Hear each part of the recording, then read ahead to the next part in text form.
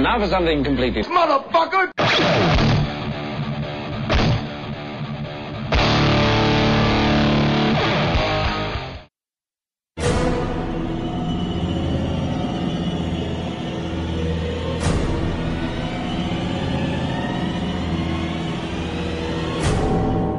Episodio 43. De mandos simétricos, villanos glam y látigos justicieros. Segunda parte.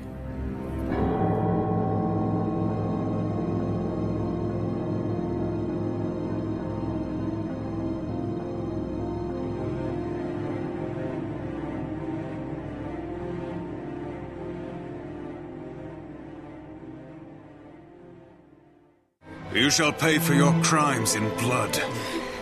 Stop this, Caius. I am not going to fight you. Times have changed. I'm not the Caius you once knew.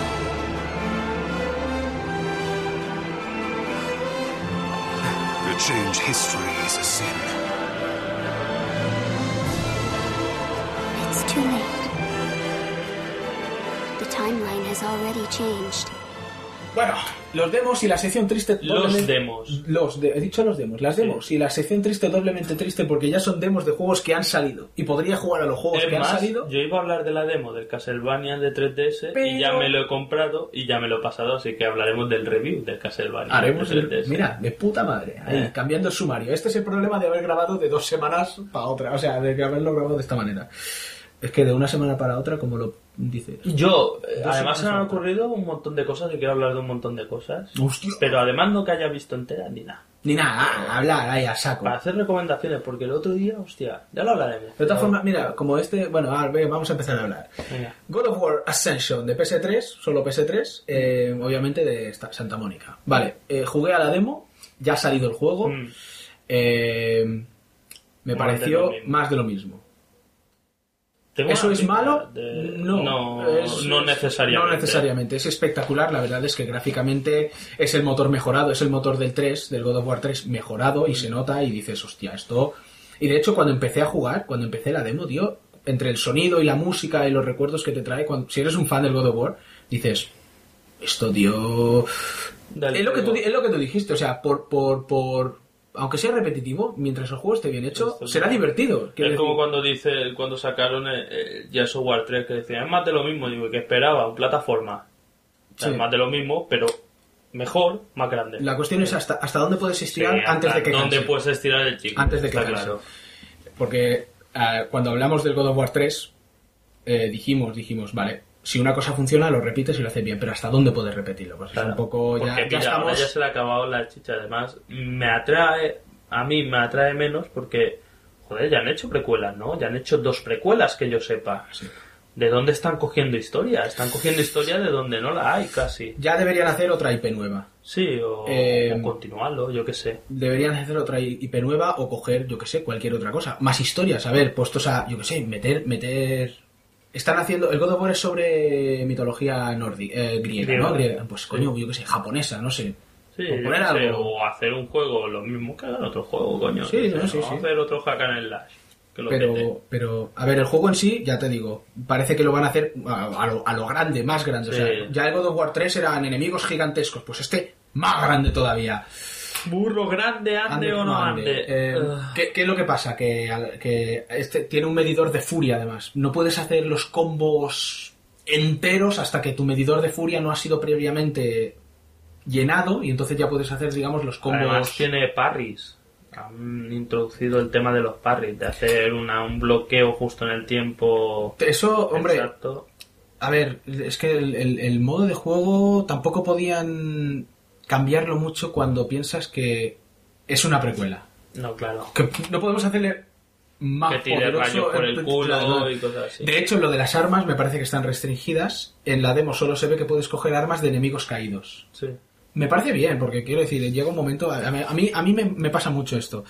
Que te dan muchas armas y dices, tengo tantas armas, tío, que me pierdo. Sí. En el Ninja Gaiden, por ejemplo, me tuve que centrar en una, porque por la dificultad tienes que... ya te basta con saber utilizar una. Y cuando tienes muchas armas, digo... Yo soy así. Yo quiero coger cosas complejas y cuando me las dan digo, nah, yo estaba muy bien con mi... Digo, me podrían haber dejado con la espada de ninja, puta madre, coño. Sí. Han hecho una cosa que, o sea, tenían que hacer un parche. Es una noticia relacionada con el God of War Ascension. Hostia, Ya, acaba. no, es que no quiero interrumpir. Es que lo que tú has dicho, que quería retomar lo que tú has dicho, Sí. lo de los parries, pero de Sí. todas formas en el God of War eso estaba ya. O sea, Ah, sí, ese yo creo que ese sí. de tener un golpe cuando te Sí. van a dar... Pero no sé, porque porque lo he leído. No, no. Realmente no lo he probado, pero... Y a lo mejor han implementado un sistema más que es complejo. apretando el R y un botón en el momento justo. Vale, igual y la han hace como expandido, ¿no? un parry que le cortas y puedes meter un ataque, puedes meter un combo. No, eso es otra cosa. Porque Vale, hablaban de DLC, esto, parche. DLC no, un parche, pero una cosa que no había oído nunca y me extraña cantidad, que es para bajar la dificultad de una sección del juego específica, porque se ve que hay Se han quejado. Sí, hay un momento que es de Archimedes Trials, o sea, las pruebas de Arquímedes o algo así, que es como pasar varias oleadas de enemigos y no hay ni vida, ni puntos de guardado, ni O hostias. sea, te follan. Sí, y dicen que es como... Ya en dificultad normal, es como una curva de dificultad, que es normal, es brutal, rollo de gente en YouTube, porque busqué un vídeo y digo, a ver qué tal es. Y el vídeo digo, está chupado, esto me lo paso yo Hombre, como... la la gente- manecilla. la gente- No, porque en el vídeo parecía chupado porque lo hacía uno que sabía, pero la gente en los comentarios decía esto cuando juguemos en modo Dios, no sé qué, no habrás visto que se lo pase, tal. La No gente sé. es muy quejica también, ¿eh? A ver, Sí, pero no. la gente es muy quejica, pero que lo cambie la compañía, La gente... Ya, eso a lo mejor han cedido eso a es que a lo presiones. mejor han dicho, hostia. Bueno, pero no sé, tío. Es que también hay que tener en cuenta que Pero la gente es es muy gente quejica. que juega Tú a God of mismo, War, coño. tú mismo eres un tío que te suda los trofeos en la polla y Sí. que juegas en la dificultad que a ti te parece bien Sí. y pasártelo. Pero tú mismo me has reconocido que el normal hoy en día a veces es demasiado Ahora me fácil. estoy pasando el Devil May Cry y me arrepiento de haber jugado normal. ¿Ves? Menos mal que el video pantalla lo estamos jugando. Y esto, Los enemigos finales no me ha matado ninguno. y esto no lo dice alguien como yo que se mata a los trofeos. Pero yo lo hago porque coño, porque el nivel medio normal. Tendría Mira, que ser el medio. primer Bioshock. Y el Infinite me parece que será el palo, pero el primer Bioshock, el nivel medio, era medio, coño, te mataban, las pasabas putas, los enemigos finales eran Sí, chingados. Sí, pero es que es eso, es... Que pongan un nivel medio. Ya Software 3 me lo tuve que pasar en el nivel de dificultad alto, porque leí en la review, cuando lo leo, les hago caso, que decían que no valía la pena empezar en normal, que el normal era el fácil. Sí. Y después el fácil era pásatelo dando cabezazos al mando. Pero que lo hagan normal, coño. También me pasa el Dishonored en difícil y me ha parecido fácil en difícil. No sé si tendría que haber jugado en el nivel más difícil. El Dishonored por lo menos tiene...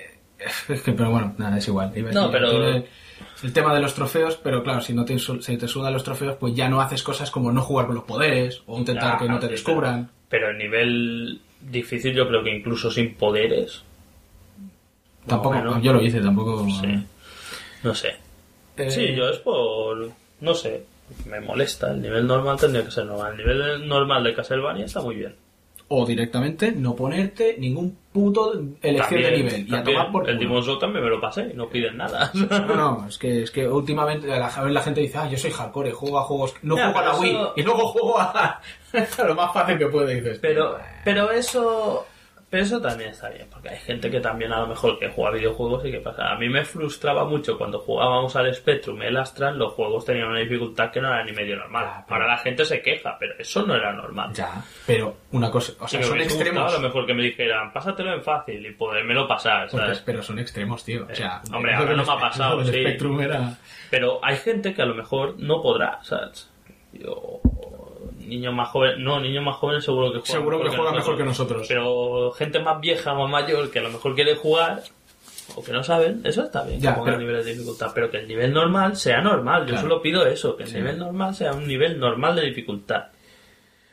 Bueno, aparte del God of War... y bueno, y obviamente han metido el multijugador, que yo ya dije, Sí, que jugué a la beta y sí, me pareció que sí. estaba bien. O sea, era Sí, para ser un hack en el live meter multijugador está guay. Dice, a ver, la pregunta es, ¿para qué? ¿Era necesario en God of War? Yo qué sé, ¿es necesario jugar a videojuegos? Es que me gusta mucho oír esta pregunta. ¿Era necesario otro God of War? Yo, pues no sé, pues necesario no era, pero es que el uno tampoco era necesario. Era muy bueno, pero Sí. Era necesario. Yo creo, No, necesario no es ninguno, pero... Ni ver películas, ni el cine, si quieres, no sé. Pero, o sea, no te viene el... ¿Cómo se llama? El fantasma de los God of War, el director ese que era super boca. Jaffe, también. el del primero. David Jaffe, no te viene David Jaffe a tu casa y dice, págame el juego, que te lo he hecho para ti. Y tú, no era necesario. Y tú, que sí. Pero el juego está bien metido. Y el multijugador me parece que es interesante. Y bueno, a ver, yo como no he jugado el juego entero, no puedo decir, pues la historia al final es una mierda. Pero bueno. Sale antes de desteñir, ¿no? Antes de desteñir. ¿El Kratos? Antes de... Hombre, como es una precuela y eso. Siguiente juego. El Black Knight Sword. Es un juego para PSN y Xbox Live. Lo vi. Que es como de marionetas. Exactamente. Es de esta gente hemos hablado ahora de Grasshopper y de Digital Reality. Hemos dicho que estos dos hacen Cinemora. Pues este es el otro juego que hacen entre ellos. Publicado por Rebel Communications 2012. Es un Kamishibai. Que es la palabra japonesa para... Sombras chinescas. No, más o menos. Es como una función, pero con muñequitos de papel. No son marionetas. Es cuando ves los muñecos, son figuras articuladas de papel, ¿no? Sí. Y es tal cual.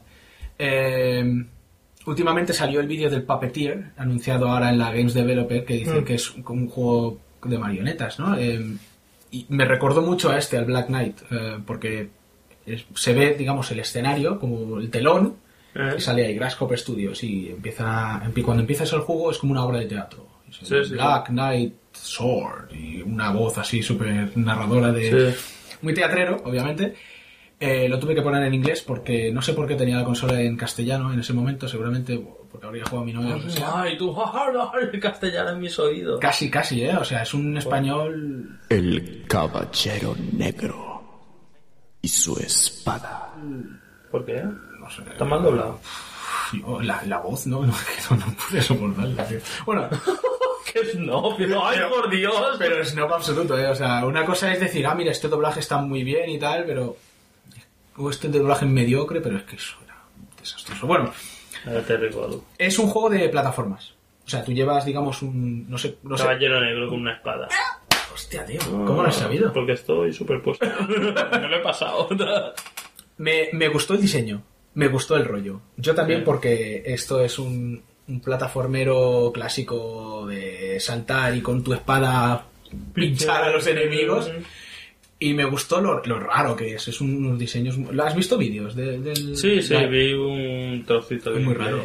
No sé cuál es la historia. Al principio hay un tío que parece que se ahorca y lo resucitan y tiene una armadura y una espada, que la espada es una especie de espíritu que puedes utilizar para lanzar, ¿no? También hacia los enemigos. Y la verdad es que unos enemigos súper raros, que son cabezones. Me gustó mucho el diseño. El diseño me recordaba...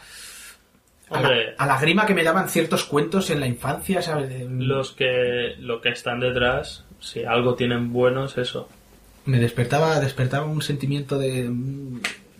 El Cinemora también no sé cómo tiene un diseño brutal.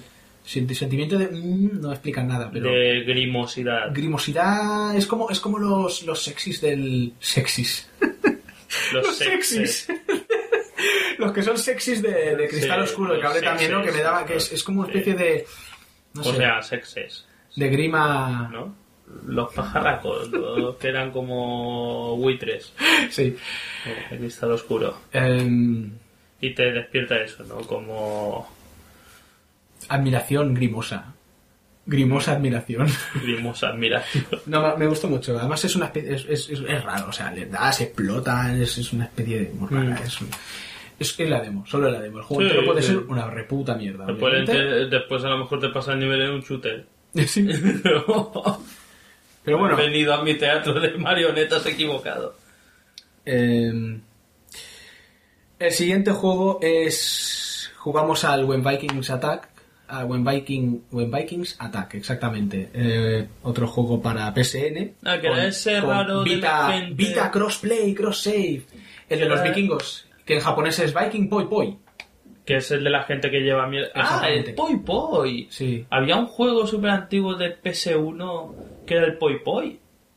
Que tenías que tirar objetos a la otra gente y era multijugador. Serendipia, casualidad, no. Pero este era súper... Clever Salían vikingos. En este sí. Pero yo no llevaba vikingos. No, en este de PS3, el enemigo, de PSN o Vita, el enemigo son los vikingos. O sea, los vikingos invaden las islas británicas, vale. Como ocurrió ya en su momento, ¿no? Sí. Y lo que pasa... es que llevas a un grupo de gente que tienes que pillar objetos del escenario, darles velocidad y tirárselos. Es cachondo y es bastante original, bastante entretenido. Y fácil de jugar. Lo que peca de repetitivo. Seguramente el juego entero llegará un momento que te aburres. Siempre es lo mismo. No, porque la demo se me hizo larga. Exacto. Expliquémoslo. Tú llevas un grupo de gente, un grupúsculo de gente, ¿no? Y lo manejas como una entidad. Y tú coges elementos del escenario y los lanzas hacia el grupo de vikingos. De vikingos. ¿Y qué pasa? Que se juegan multijugador y claro, entonces es robarle el objeto al adversario. Claro, por eso yo no vi los vikingos, porque jugaba con otra gente. Puede ser. Contra otra gente. Robas los objetos a la otra gente para lanzárselo a los vikingos o a otros jugadores. O cuando pierdes gente del grupo y va saliendo gente neutral que tienes que recoger. Exacto. Lo que es, digamos, la vida, entre comillas, es la cantidad de gente en el grupo. Cada vez que te dan, pues la gente se dispersa o se muere. Y según la gente que lleva, puedes coger objetos más gordos. Como coches, más pesados, los vas rotando, los vas lanzando. Bueno, es entretenido, está bien. Se oyen las voces inglesotas ahí, porque son ingleses.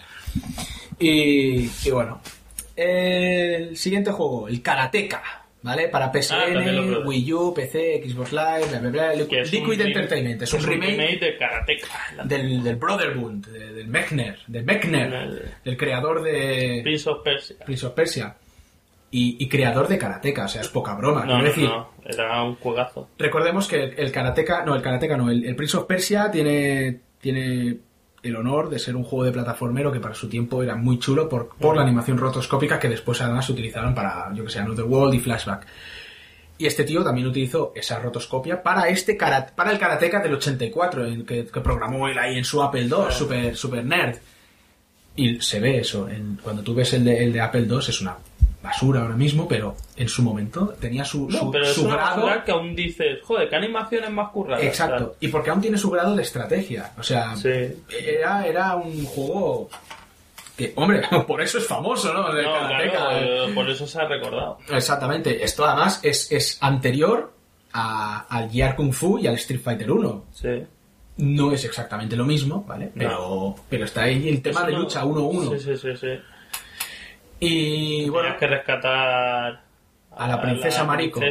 Además el guión, o sea, el Karateka que tiene que enfrentarse a la Kuma y rescatar a la princesa Mariko. ¡Ay, qué bien!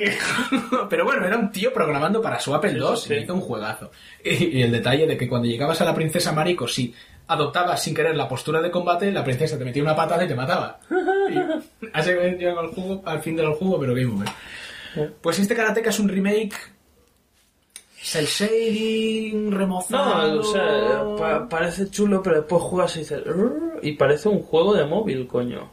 Me recordó un poco a Infinity Blade, que hablamos en el podcast de iPhone, iPod, iPad y su puta madre, pero más con menos posibilidades, si cabe. Porque es solo te tienes que cubrir cuando toca y entonces puedes contraatacar. Sí, han intentado... Y no te puedes mover ni adelante ni atrás ni nada. Vas para adelante hasta que llegas a un combate. Es exactamente igual que el otro. Exactamente. O sea, tú vas para adelante y te encuentras un combate. Matas al enemigo, sigues para adelante y te encuentras otro combate. Matas al enemigo, sigues para adelante. Pero por increíble que parezca, tienes menos opciones que el antiguo. Sí. A ver, solo jugamos a la demo. Igual el juego entero ya, claro, obviamente, espero que tenga más posibilidades. Pero en la demo es muy limitado. Te enseñamos a atacar de esta manera y te enseñamos a cubrirte. Pues cuando el enemigo haga esto, tú te cubres y contraatacas. Y cuando el enemigo haga Porque si atacas cuando no toca, no haces nada. O sea, es eso. Tienes que parar y atacar. Exacto. Y parar cuando tienes que parar. Y atacar cuando tienes que atacar. No tienes demasiada opción. Bueno, chingado, no sé. Lo dejaremos en el aire. El siguiente juego es Sly Cooper, Thieves in Time, ¿no? Pero PS3 y Vita, de Sunset Games. Estoy probando demos, coño. Sí, no. Y tengo dos más que no hablaré de ellas porque no las he descargado, pero no he jugado a ellas. Sly Cooper es el Sly 4, ¿vale? Sí, los de Sucker Punch. Exactamente. Reconozco que no he jugado a ningún puto Sly Cooper. O sea, dice que eran majetes. He cogido este juego, he probado la demo. La demo me ha parecido bastante entretenida, entre comillas. Es un juego típico típico, es lo que yo llamo, lo que son para mí las plataformas modernas, ¿no? O sea, cuando jugábamos a los 16 bits era el Mario. Sí. No estoy comparando, obviamente, este juego con el Mario, pero las plataformas modernas pasaron de ser eso a Jak and Daxter, Spyro, sí, son estos juegos. Ratchet and Clank, sí, son estos juegos tridimensionales que tú lo único que haces es dar golpes a objetos, coger monedas. Sí. No sé, son los juegos que yo encuentro para niños. Sí. Sin Aunque ofender, lo puedes disfrutar igualmente, ¿sabes? Sí, No. sí, no, pero son como, no sé, no le encuentro el gancho que necesito para jugar yo, para comprarme estos juegos, para ponerme yo. Y lo que tiene de especial este juego es, digamos, el elemento de estrategia de sigilo que tiene, ¿no? Porque es un ladrón. Es un ladrón, exactamente. Y tiene que infiltrarse, por lo menos en la demo, tiene que infiltrarse en un museo para robar y tiene que entrar evitando que le vean, ¿no? En la medida de posible, porque hay helicópteros que tienen focos y hay bichitos, hay ratones. Es que también ayuda el hecho de que sean animales antropomórficos, ¿no? Es muy dibujo animado, ¿no? Es por eso igual es el concepto este infantil. La intro es una animación en Flash que encontré bastante cutre. O sea, una animación en Flash no, es una especie de animación Flash que encontré cutre para... O sea, podrían haber hecho una animación Flash de verdad y habría quedado, me parece, mucho mejor. Es un dibujo animado muy raro, bueno, sí, no me gustó nada. Y en la demo, pues, está doblado. Y en la demo, pues, puedes llevar a Sly, que es, digamos, el protagonista, que tiene sus habilidades. Puedes llevar a sus habilidades, que tiene una especie de gancho para subirse a los sitios y atacar a la gente. Y golpear a los objetos que te sacan moneda para que las cojas y tal. Luego llegas a la tortuga Bentley, que es una tortuga que va en silla de ruedas, que, bueno... Tiene que ser lo más dinámico para un plataforma de la historia. Pero salta y tiene una especie de cohete. Exactamente, puede saltar y tiene además, puede levitar, puede mantenerse, pero puede planear, puede mantenerse en el aire, dar vueltas y atacas a los enemigos también, hackea y te lleva a un minijuego que tú llevas a una especie de tortuga y tienes que recorrer un camino eliminando virus y barreras informáticas y cosas. Bueno, está entretenido, la verdad. Y luego está el personaje de Murray, que es el hipopótamo que reparte. O sea, vamos, es el brawler, el que pega. El macarra. Y bueno, no tiene vidas, tiene barras de energía según el personaje que llevas. Te matan y empiezas en el checkpoint. No sé, es lo típico hoy en día, parece, pero bueno. Pero hoy en día, ¿qué tiene vidas? Ya. Quiero decir, bueno, lo vi y dije, levanté la ceja y dije, bueno, está, pero son juegos que la verdad es que no me atraen. Luego probé el Naruto Shippuden, el Ultimate Ninja Storm 3, ¿no? Que sale para PS3 y 360. Sí, en los dibujos en la consola. Exactamente. Yo no tengo ni puta idea de Naruto, o sea, no he visto la serie. Pero los dibujos no están tan bien como eso. Pero yo puse el juego y dije, Dios mío, esto es una película de anime, pero total. O sea, empieza la intro ya se ve, el shading no tan bueno, pero mientras estás jugando, que el primer enemigo de la demo es un puto bicharraco, un zorro de 9 colas de estos inmensos ahí destruyendo la ciudad, y tú ahí flipando, y dices, Dios mío, ¿a qué hemos llegado? Hablando de Naruto, yo he probado el Naruto Shippuden también, Naruto no sé qué polla Shippuden para... Esto es súper serio, cuidado. Para el Nintendo 3DS. Y me ha gustado porque es como rollo así, pero claro, el dibujo es animado, pero es totalmente en 2D. O sea, después las luchas te van saliendo ninjas y son como cabezones de cachondeo. No sé, está bien. Y vas... Pero que es un juego de lucha... No, vas a pantallas y sería pero como... 2D como, o sea, Streets of Rage, tú avanzas y vas luchando... No, ni avanzas, una pantalla suelta y te va saliendo ahí los enemigos. Eso en el tutorial, supongo que después debes avanzar y tú vas... Pero no hay planos, o sea, es solo un plano, 2D, total. 2D total, ya está. Los muñecos son dibujados en 2D y tal. No sé, pero está chulo. Era agilillo y tal. Digo, mira, Naruto. Mola porque puedes llevar a Rob Lee, que es el otro, el que es como Bruce Lee con flequillo. Sí, sé quién es porque lo he visto, o sea, no... Pues, súper majo. Joder, pues mira. Hala, 2 por 1. Sí. Yo no tengo... Ahora la gente... Después del juego igual entero. La gente dirá, no has visto nada nuevo, porque si pude... El Ninja Storm 2 era igual. Sí. Pero yo que soy un ignorante de la vida en estos temas, llegué y dije... Y cuidado, el Ninja Storm cuando jugabas un poco incluso era divertido de jugar. Porque era un sistema muy sencillo, o sea, no es de esto de combo, no sé, el Art of Fighting que tenías que hacer media vuelta adelante atrás 3 veces para tirar una mierda de Kame, pero... Lo encontré muy espectacular y muy variado. Y según he leído, en el juego entero hay muchos personajes y cada personaje tiene una miríada de técnicas. Quiero decir, yo, porque no tengo ni idea y soy un ignorante, pero para los fans de la saga yo creo que este juego hay que tenerlo en cuenta. Fans es impepinable. No es como... Ya, pero a veces no es así, porque dices, bueno, yo soy fan de Dragon Ball y los juegos de Dragon Ball que han sacado... ¿Por qué no hacen uno de estos de Dragon Ball, coño? No, bueno, pero también es diferente el concepto, o sea, es difícil plasmar Dragon Ball en... No, pero déjate que lo hagan, seguro que mal no lo hacen. Y ya está, hasta aquí la sección triste. También probé la beta del Crysis 3, pero vamos, es un poco ya... hablar de eso es un poco... Yo he probado demos que ahora mismo no recuerdo. ¿Qué he probado?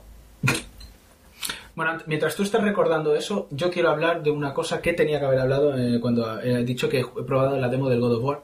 Y es que vi hace poco un concurso, pero vi algo que dije, coño, esto tienen que hacer. Que o sea, me parece que era, bueno, sí, eran solo miembros de PS Plus, pero bueno. Que era viendo RedTube. Algo es algo, no.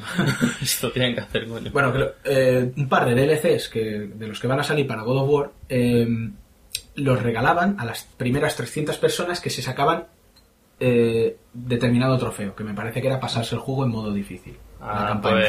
Pues fíjate cuántos DLC gratis tendrías. Esto es lo que tienen que hacer, tío. Sí. Es lo que tienen que hacer, porque ya que han implementado la mierda de los DLCs, digo mierda desde mi punto... Vale, hay DLCs bien metidos y mal metidos. O sea, DLCs ¿vale? buenos y DLCs... siempre tenemos el ejemplo del Gran Turismo, del GTA V, que son DLCs. El 4. El 4, joder, yo ya me he ido al 5, yo ya... No, los DLCs buenos son, o sea, ya ahora lo explicaré. O sea, tú haces un juego.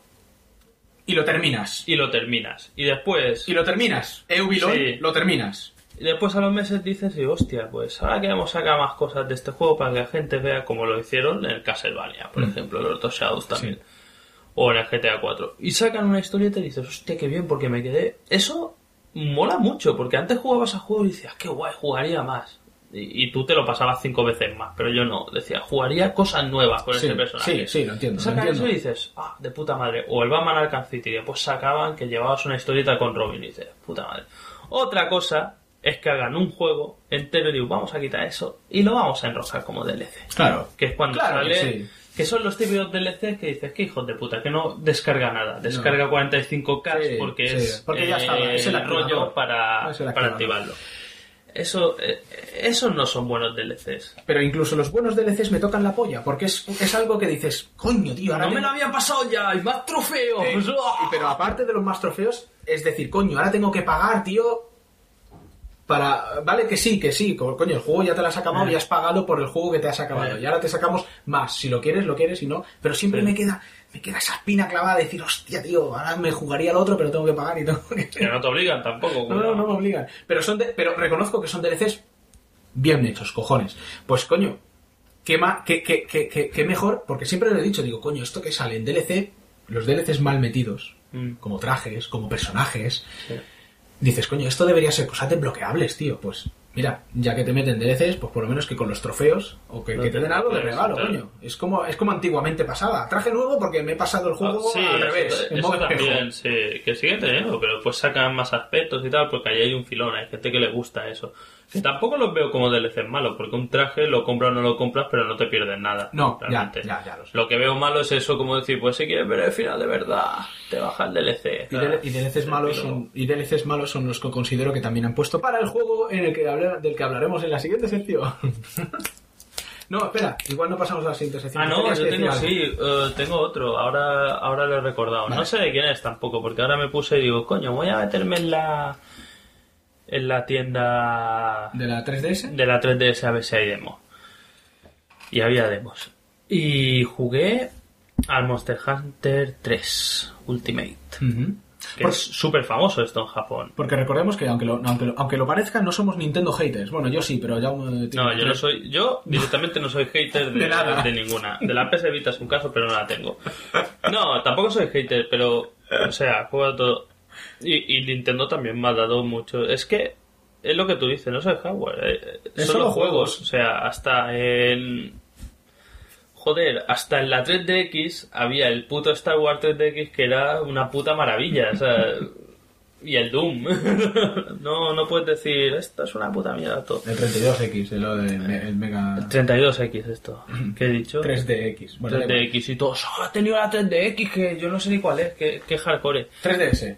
3DS, pues el Monster Hunter 3 Ultimate. Monster Hunter. Si yo ahora fuera japonés, estaría con la polla. Sí. O murciano también, porque hay uno de los colegas murcianos que está... Digo, que me dijo, me he comprado la 3DS para el Monster Hunter. Imagínate.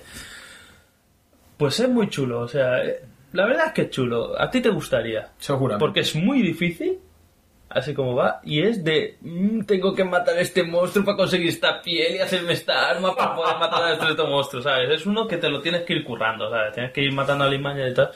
Además hay... En la demo te da y digo, ¿eres experto o inexperto? Yo, súper experto, no, dije inexperto. Y te das 2 misiones bastante largas. En una tienes que cazar con un yeti y en la otra es con un dragón de la hostia. Esto recordemos que es una demo, solo entonces es una trata demo, de elegir experto e inexperto, pero ya en la demo. Sí. ¿no? Para jugar a la demo. Pero inexperto y experto no es el nivel de dificultad.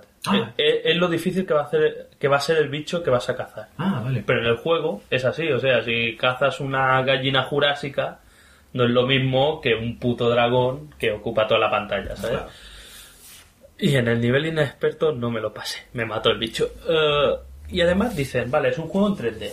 Es una conversión... Es un juego en 3D, porque es para la 3D. Sí. No, pero aparte de 3D que se vea en 3D, es 3D en tercera persona. Vale, sí. 3D, Te he entendido. no. Yo pensaba que decía, claro, es que se confunden términos. No, en 3D también es. Y es del juego que sacaron el Monster Hunter 3 para Nintendo Wii. Monster Hunter Y este 3. lo han sacado para Wii U y para Nintendo 3DS. Lo que he leído que me parece inenarrable es que este, como no es un juego nuevo realmente, es como han sacado el de Wii U desde el de Wii y tal. Una de las cosas buenas que tienen los Monster Hunter es el multijugador. Y la única manera de jugar multijugador online con el de 3DS es tener una Wii U que te haga de router. Sí, eso es inexplicable. ¿Es verdad? Sí, Las mierdas de Nintendo. Sí. Eso es una mierda impresionante. 30ª parte. ¿Qué pasa? Tienen que sacar el 4 y el 4 ya han confirmado que tendrá online, sin ningún tipo de restricción del 3DS, que es lo mínimo. Es que Nintendo... ¿Qué pasa? Es la conversión de Wii, pero dicen que han puesto hasta un 60% más de contenido. Joder. Que en el de una cosa así, era una animalada. Y gente que lo ha jugado decía, ya tiene contenido. Pues el rollo es eso. Tú llevas un tío, así como medio prehistórico, medieval, raro, muy japonés, que vas con 2 bichos mierdecillas que despistan y te ayudan, no sé, tampoco me metí mucho en el rollo porque te suelta ahí. Puedes elegir entre un montón de personajes. Hay unos que llevan como una ballesta, otro lleva 2 espadas que atacan más rápido, otro lleva una espada gigante más grande que él. O sea, no es para luchar contra gente, no lucha contra gente que yo sepa, caza monstruos. El Monster Hunter no es Person Hunter. No, claro, eso. Pues, y después el que cogí yo, que por los buenos recuerdos que me llevaba, que era uno con lanza y escudo. Digo, esto si ¿recuerdos si me funciona en el Demon's Souls, me funciona en el Monster Hunter. Pues el tema es que tú lo manejas y ¿qué problema tiene en 3DS? ¿Cuál es el problema? En 3DS, o sea, igual no 3DS. Tendría este problema en Wii. Pues igual no. Vale. Que solo solo tienes un stick. ¿Vale? No, hombre, porque si tienes el Wii, sí, te saco el dinero. Eso que puede ser tal, sí. Pues antes de reírte, puto cerdo, claro, yo lo hablaba con el colega este que se lo ha pillado y digo, pero es que la cámara es un horror, porque en la pantalla táctil hay otro stick, ¿vale? Virtual. Y ahí puedes moverlo. Pantalla, pero va mal. No es cómodo, o sea, no, va bien, pero a veces se te va el dedo y hay más cosas para apretar. Pues tonto de mí, hay un botón que es para elegir objeto, que es uno de los gatillos, porque claro, en la 3DS solo hay 2 gatillos, no hay 4. No, claro. Pero ese mismo botón, sí, le das un toque, centra la cámara en el enemigo. Y con eso se soluciona todo el problema.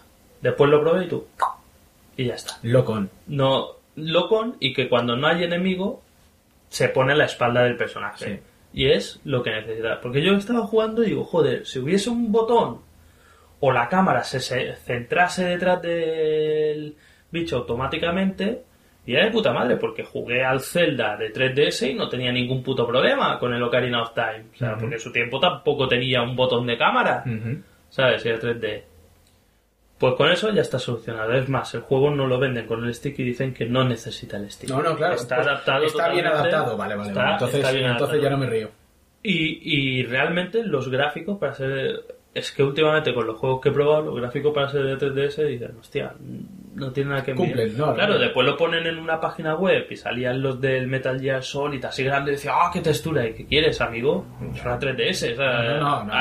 el móvil que lleváis a lo mejor es más potente. Bueno, cumple, quiero decir. Pero no, cumple y sobrado, o sea, que igual ya no, pero el Monster Hunter 4 haré un pensamiento. O sea, te ha gustado. Está chulo. Además es un juego que, joder, hay tanta gente enganchada que algo tiene que tener. No, claro. Eso es como cuando te hablan del Demon's Souls. Digo, algo tiene que tener. 6 millones de moscas no pueden estar en... Y parece eso. Y después probé otra demo, porque digo, estoy on fire. Probé la demo de Castlevania, pero ya hablaremos de... Si el tonto de Cristo lo hace, voy a hacerlo yo también. Sí, digo, probé otra demo. Que era Dempamen. O algo así. No sé de quién es. Es un juego súper... que está en la Store. No sé si es un juego físico. Me parece que es un juego descargable directamente. O sea, que no está ni siquiera físico. No. Se llama Denpastor. Con N, sí. Dempamen. Dempamen. Sí, me parece que sí. Mira, esos son... ¡The Dempamen! ¿Ves esos tíos que parecen una especie de Teletubbies locos? Sí. Esos son los Dempamen. O sea, eso es una pantalla del juego, además. Me das puto miedo. ¿Qué pasa? Yo dije, es el típico juego que dices, ¿esto cómo coño ha salido de Japón? Y es un juego de realidad aumentada. Sí. Es espectacular. ¿Ves? Genius Sonority se llama el desarrollador. ¿Y el desarrollador y el productor? Pues tú lo descargas, ¿no? Lo descargué y cuando lo pones te explica un poco y digo, tienes que ayudarte de los Dempamen para luchar contra... Y yo, bien. Y en ese momento la pantalla se activa la cámara de la consola y, por ejemplo, estás aquí en la habitación y empiezas a ver a tíos, que es lo más parecido a un depravado sexual japonés, vestido de fake Teletubby, flotando por toda la habitación. Y tú tienes que ir girando y apuntándolos con la cámara y con un botón le tiras una red. Y los cazas. ¡Qué miedo! ¿Vale? Y tienes que ir cazando los Dempamen. Y hay algunos Dempamen que se mueven más rápido, son más pequeños, son de diferentes colores o tienen una movida en la cabeza porque tienen poderes diferentes. Pues el tema es que cuando has cazado suficientes dices, bien, ahora ya tienes reclutados. Pasas al juego y es un Final Fantasy. O sea, tú vas ahí por una mazmorra y tu ejército va detrás, que son los Dempamen, y tú los vas tirando a la lucha. Un sistema muy sencillo de lucha. Bueno, muy sencillo porque es automático casi. Tú le puedes decir, tú cura, tú ataca, tal, le pones al botón y haces toda la movida. Y yo pensaba, que automático. Y yo, bueno, como el Final Fantasy 13 al principio, también. Y es así. Y me hice una mazmorra y cuando me di cuenta ya llevaba una hora jugando yo Dempamen. Y después consigues cosas, equipo, y los... tampoco... Sí, porque la mazmorra, hostia, está cachona. Y digo, no, pues ahora yo sigo a ver dónde lleva esto. Los subes de nivel, les vas comprando equipo y tal. ¿Que necesitas más? Pues los cazas, te vas a otra habitación y empiezas a cazar Dempamen, o sea... Hostia, tío. Dije, hostia, qué cosas... Ese igual no, porque igual después dice, hostia, tal. Pero una cosa así... Da miedo, hostia, pero, imagínate un Pokémon que fuese de este palo. Da miedo, realidad aumentada con... depravados sexuales, por favor. ¡Llame el pito! Era cachondo. Y además después tenía como muchas opciones, tal, y esto de customización... No sé, lo encontré graciosete lo de usar la cámara. Además en 3D te sale... Coño, pues es que ya que la tiene, que la use. Que tienen que implementar. Es lo que hacen. No, pero lo hacen, Lo hacen. No lo niego. Pero pues dije, qué curioso. Genial. Pues... Hasta aquí la sección triste. ¿Teníamos que decir algo más? No, si tú tenías otra demo, puedes seguir hablando. Si no, pasamos a los juegos. No, me parece que no tengo más. No tengo nada más que decir sobre el asunto. Pasamos a los juegos de la quincena. Warrior goddess. Now we cross swords. Lose yourself in battle and rejoice.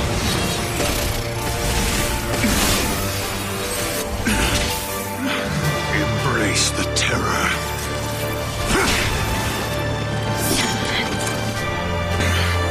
Give it up, Caius! You cannot kill me, not now. Venga, juegos de la quincena. Lo digo otra vez. Juegos de la quincena, para que todos nuestros oyentes se rían. ¿Sabes? Todos los que saben de qué va esto, ¿no? Juegos de la Empieza quincena. el tuyo, pero uno becado. Y todos los nuevos lectores, todos los nuevos miembros de nuestro mercado de lectores digan, oh, juego de la quincena, ¿cuáles eran los de la quincena anterior? Y vayan al blog y digan, Altered Beast.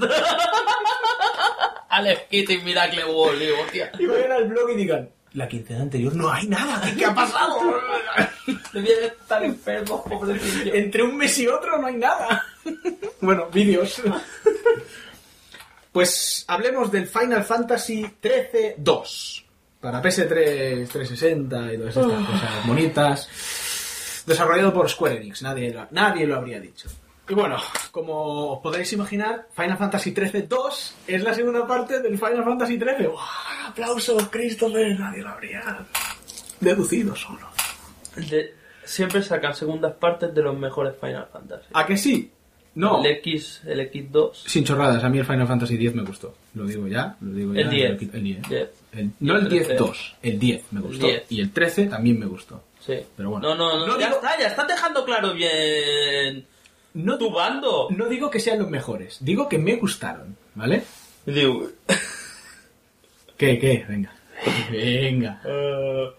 pues a Yoshi Ono y a mí nos encantó el Final Fantasy X y el 13. Vaya putos trolazos que doy, Yoshi. ¿Qué Yoshi? Yoshi Ono.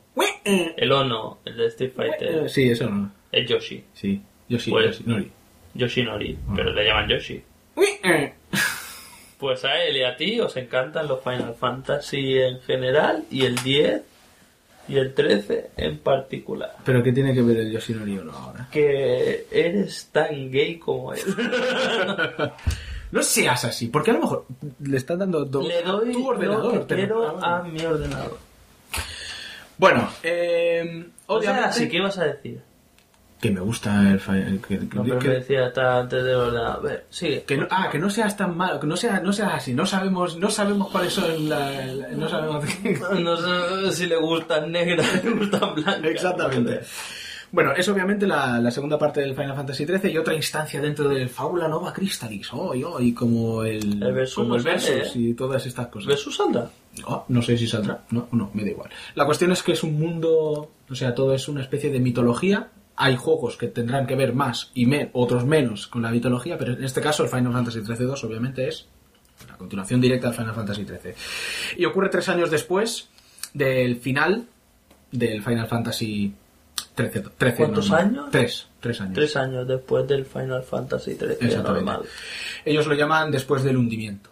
No voy a decir nada porque, claro, igual Es spoiler del 13. Igual es spoiler del 13, claro.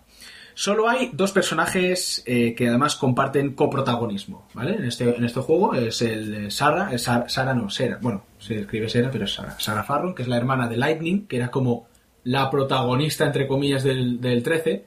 No era Lightning la protagonista. ¿Y qué he dicho? Ah, vale. La hermana de Lightning. Que decía, la hermana de Lightning, que era, entre comillas, la hermana de Sara es Lightning y Lightning era la protagonista del 13. Sí. Realmente no había ningún protagonista, pero todos eran unos personajes de mierda menos Lightning. Que era eso que estaba decías, es un tío o una tía hasta que sacaron el juego. Sí. ¿No sería la tía esta pequeña que era súper repugnante? Vanille, no es Vanille. Ah, es la que congelan. Es la que congelan, la que sale y la que... Spoiler. Bueno, pero eso no es... Pues al final se salva. Da igual, no está en spoiler. Pero es la que hace en cristal, ¿no? Sí. Al principio dice, Sí. tengo que salvar a mi hermana porque de cristal no me puede hacer tortilla. Y comparte el protagonismo con esta mujer, Noel Kreis, ¿vale? Que es un misterioso joven que viene desde el futuro. Siempre son misteriosos. Siempre son misteriosos. Viene desde el futuro. Sí, 700 años en el futuro. Vale, ¿qué pasa? Empecemos por lo que tú has dicho, los protagonistas. Ves una chica joven japonesa y un chico joven japonés y dices, ya me veo a kilómetros dónde va a ir esto y va a ser terrible. Pues no es tan terrible. Ni Sara es tan asquerosamente asquerosa como Vanille, ni Noel es un nuevo Hope, que era el joven japonés del Final Fantasy. El del Pipo. No, el del Pipo no, el otro. El otro, chaval, que era... el boomerang. Sí, el pesado. Ya lo dije cuando hablamos del Final Fantasy XIII en su momento, que el juego me gustó, la historia me gustó, pero los personajes me parecen casi todos hostiables, ¿vale? Y claro, en este caso lo ves y dices, va a pasar lo mismo, tío, entre Sara y el otro, me va... Realmente no, al cabo de media hora de juego, de una hora de juego, dije, joder, pues mira, estos me están dando... Tienen un poco de carisma que deberían haber tenido los del Final Fantasy XIII. Ya desde el principio te dejan elegir. Parece que esto es una especie de... El Final Fantasy XIII-2 es la segunda parte de un experimento, parece. Porque el de Final Fantasy XIII fue una especie de experimento, entre comillas, porque no sabían qué hacer y sacaron eso, que todo el mundo se quejó, porque era demasiado lineal. Y este me parece que es la otra parte del experimento, ¿no? Es un... Desde el principio puedes hacer casi lo que quieras, ya no te obligamos, ¿no? Es como el miedo de, ay, como os quejasteis tanto, ahora puedes elegir elegir el protagonista y puedes elegir y puedes cambiar. Puedes llevar a uno u otro. Exactamente. Cosa que, claro, en el 1 no podías. El sistema es básicamente el mismo, o sea, el funcionamiento del combate es básicamente el mismo, o sea, el sistema de combate es solo puedes llevar a uno, los otros dos hay otro personaje. Bueno, a ver, no. Vale. Llevas dos vale. y la novedad de este juego es que puedes cazar enemigos para utilizarlos como aliados. ¿Qué pasa? Que tú cazas esos monstruos, tiene el mismo sistema de roles, ¿vale? Hay 6 roles. La verdad es que tenía que haberme documentado para decir los nombres de los roles, pero no sabría decírtelos porque en castellano son diferentes a los nombres en inglés. Pero bueno, básicamente es el que ataca, el que hace magias, el que te pone estados alterados, estados mejorados, sí. El que al contrario pone estados alterados en el enemigo, bufos, el enemigo, y el que cura, ¿no? Y el que protege. Son 6, ¿vale? Entonces tú asignas lo que llaman, bueno, en inglés son paradigmas, ¿no? Son especie de... Yo soy el que ataca y a lo mejor el otro es el que defiende y el otro es el que cura. La criatura que es el que cura. Tienes un máximo de 6 combinaciones posibles, ¿no? Entonces, bueno, en medio de un combate tú buscas la formación y si en una formación tú eres el que ataca y a lo mejor los otros dos curan, pues tú solo tienes que preocuparte de atacar y los otros dos estarán curando. Si ahora dices, cambio de formación y yo soy el que cura, el otro protege y el otro... Con lo que 13, sea. vamos, Sí, igual que el 13, exactamente. ¿Qué pasa? Que también es con barra de active time, ¿no? Tiempo activo. No es por turnos y la barra de active time también está segmentada, con lo cual tú puedes elegir en cada segmento acciones. Puedes hacer una combinación de acciones. Como lo que explicaste del 13. Y en el momento que tú quieras puedes cancelar, cambiar de formación cuando quieras y en este juego puedes además cambiar el personaje en medio de un combate. Dices, ahora no quiero llevar a Noel, quiero llevar a la chica. Puedes llevar a la chica o al chico. A la criatura no puedes cambiar. Vale, lo eliges en este plan. No es que digas, pues voy a jugar toda la partida con... También Noel. puedes. También. Si no estás en un combate, abres el menú, dices, quiero elegir al chico. Y ves el personaje es el chico. Vale, y mueves vale, al chico. Vale. Las criaturas, vas capturando criaturas cuando los vas derrotando. Tú puedes elegir hasta 3. Rollo Pokémon. Sí. ¿O es cuando las matas la tienes disponible? A veces. Depende. No tienes que tirar nada para atraparlas. No tienes que tirar nada. No tienes que hacer nada. Es el combate. Hay un porcentaje. Según cómo haces el combate, aumenta ese porcentaje o disminuye. Recoges las criaturas y en cada formación, digamos, en general solo puedes tener seleccionadas 3. Y cada criatura tiene una especialidad. Según... que son básicamente los 6 roles de los personajes. Sí. Lo que pasa es que cada criatura es un solo rol. No puedes hacer que una criatura tenga más de un rol. eliges 3. A lo mejor eliges, yo qué sé, el que ataca, uno que cura y uno que hace magia. Pues en las formaciones que tú hagas no puedes tener una criatura que defienda, porque tienes esas 3 seleccionadas. Para tener una criatura que defienda tendrías que sacar una de esas, cambiar una de esas criaturas y meter una que defienda, ¿vale? Es un poco complicado de explicar, es un poco también complicado de entender, supongo, pero es sencillo. Al cabo de unos cuantos combates, además, tampoco empieza a saco, dices, ¡ah, toma, para adentro! No tiene un tutorial de 20 horas, como decían que tenía el Final Fantasy XIII. Pero bueno, es básicamente el mismo. El combate, como sistema de combate me gustó, pues el sistema de combate es básicamente el mismo y el sistema de combate me ha gustado. Tiene ligeras mejoras, porque antes cuando atacabas a lo mejor con uno, el que hacía magias y hacía bien sus magias, o sea, podías depender de la inteligencia artificial de los amigos, sobre todo cuando utilizabas libras. Libras no el... Sí, Libra, que es que el hechizo que ve las debilidades y características del enemigo. Cuando tú lo lanzabas, tus compañeros sabían cuáles eran las debilidades y luchaban acorde, ¿no? Pues... pero a veces no lo hacían al enemigo que tú querías en un combate contra muchos enemigos. Aquí puedes tunearlo y elegir. Pues todos enfocados hacia uno o dispersados, ¿vale? Luego también hay una inclusión de heridas, porque recordemos que no es como otros Final Fantasy, que al final del combate todos los estados alterados y las heridas pues permanecían en el personaje. Tenías que ir curándote, tenías que tomarte emociones. No. Cuando ganas un combate, ¡pah!, todos al máximo de vida, todos curados, todos perfectos. Claro, es como el otro. En este juego el problema es que te maten en el combate. Pues han incluido heridas que te hace disminuir la barra de vida. Claro, eso implica un alto nivel de estrategia. En que los enemigos, si hay enemigos que hacen ataques que te hieren, tienes que acabar ese combate rápido antes de que te quedes sin vida. Porque aunque te curen, pues el máximo de vida no da más. ¿Y eso es reversible? Es reversible, sí. También hay un objeto o un hechizo también. Pero no cuando acaba el combate te cura la Sí. Cuando acaba el combate, todo el máximo, todo perfecto. Bueno, ahora hay recompensa en forma de objetos y dinero y captura de aliados. O sea, aquí ya puedes farmear y grindear como en un Final Fantasy. ¡Ah, qué bien! Normal. Lo echábamos de menos. Yo recuerdo, además dije que en el Final Fantasy XIII me gustó que con ese sistema lineal había perdido el tedioso farmeo, ¿no? Sí, todos los Final Fantasy llegabas a un enemigo sobrado y el enemigo ese te daba una paliza y después te digo, pues tengo que subir 10 niveles. Exacto. Ahora explicaré qué pasa con este. Claro, puedes farmear, puedes grindear, los personajes aumentan de nivel según los puntos de experiencia, puntos de Crystallium los llaman, bueno, pero son puntos de experiencia que ganas tras cada combate y puedes aumentar los roles que quieras en el momento que quieras. A lo mejor empiezan con solo 3 roles, pero si tú te gastas los puntos y quieres obtener más roles, lo puedes hacer rápidamente. No es como en el otro Final Fantasy, recordemos que como solo podías elegir a determinados personajes en determinados momentos, pues a lo mejor no tenías todos los roles disponibles y bueno, y la gente se quejó mucho, pues en este puedes hacerlo desde el principio casi. Bueno, de la misma manera también puedes farmear para los aliados. Y además tiene un sistema bastante complejo. O sea, las criaturas puedes subirlas de nivel no con puntos de experiencia, sino con objetos que ganas, ¿vale? Con objetos que ganas o que compras, porque también hay tiendas.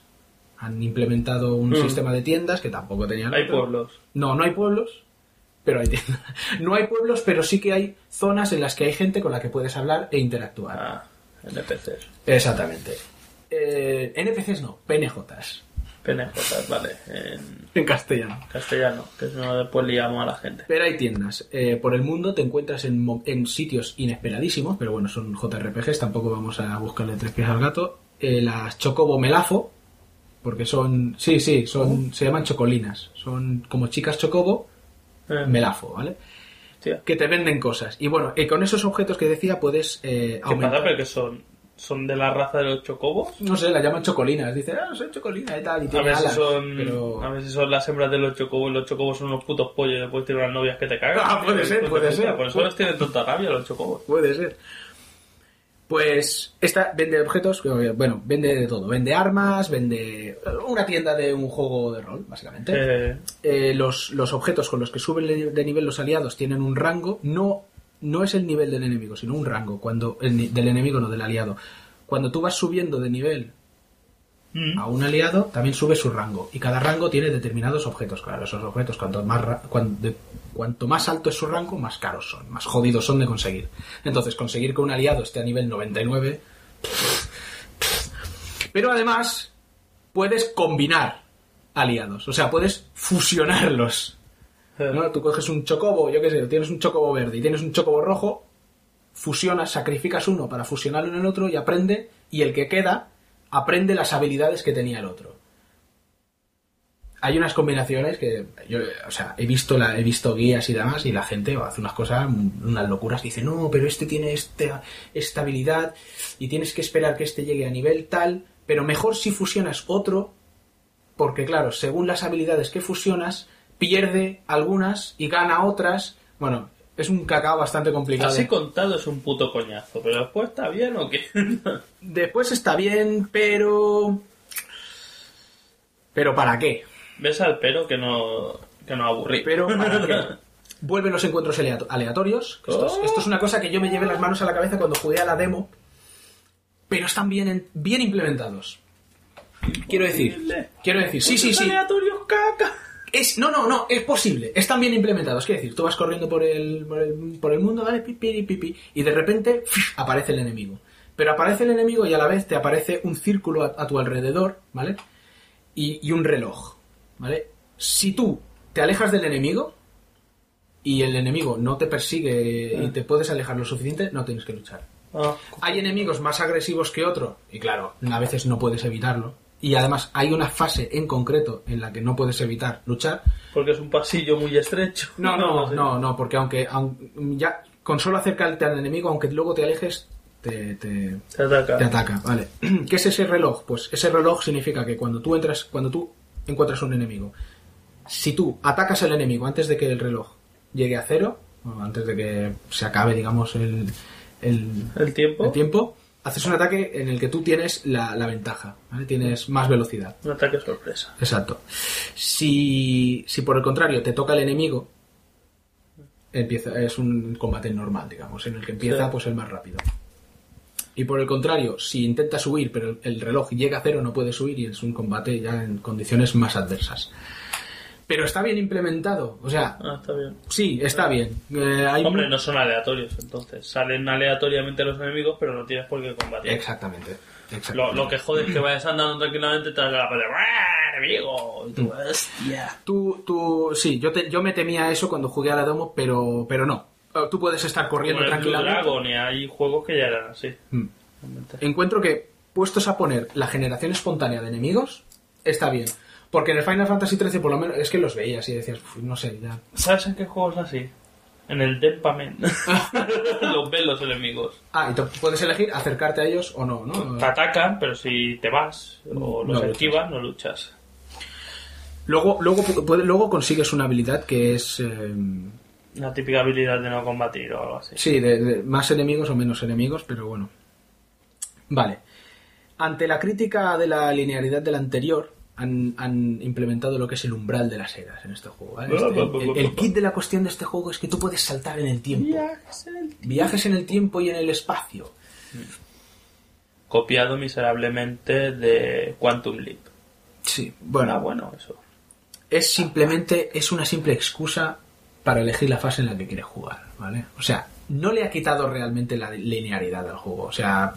Porque las zonas son pequeñitas, quiero decir, tampoco son zonas súper extensas. Y que puedes jugar la misma fase en diferentes épocas. Exactamente. Y hay cosas como... Y yo cuando escuché esto, pensé que las posibilidades serían muchas más, pero realmente no son tantas. O sea, tú puedes jugar obviamente, tú puedes jugar en otros tiempos, pero que ya están predefinidos. O sea, ya habían hecho esos tiempos antes. Sí. Y hay fases que tienen... más o menos épocas en las que jugar. Y esas épocas la verdad es que tampoco varían mucho entre una y otra. No es rollo puzzle, rollo aquí hay un arbusto, cuando viajo en el tiempo hay un árbol y me puedo subir a tal sitio. Sí lo hay.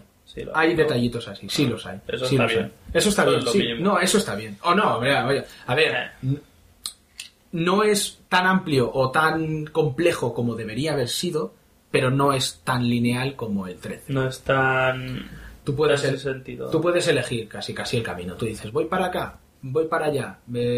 Llegas un momento que llegas a un boss impresionante que no puedes luchar contra él, pues te vas Pues por es otro que no camino. has ido por donde ir. Sí, o te vas por otro camino tranquilamente. ¿Eso qué implica? Implica que, bueno, que luego posteriormente, cuando ya te has pasado el juego, si te lo pasas rápidamente, porque es muy corto este juego, ¿eh? Eso ya lo digo desde ya, es muy corto. ¿Cómo es? Muy corto. ¿Cuántas horas? 2. Muy corto. No, quiero decir, me saqué el platino a las 75 horas. Eso yo creo que para un RPG, JRPG, es muy corto. Sí. Porque no estoy hablando de pasarme el juego, o sea, ¿eh? pasártelo pocas horas, entonces. A lo mejor 30, 35.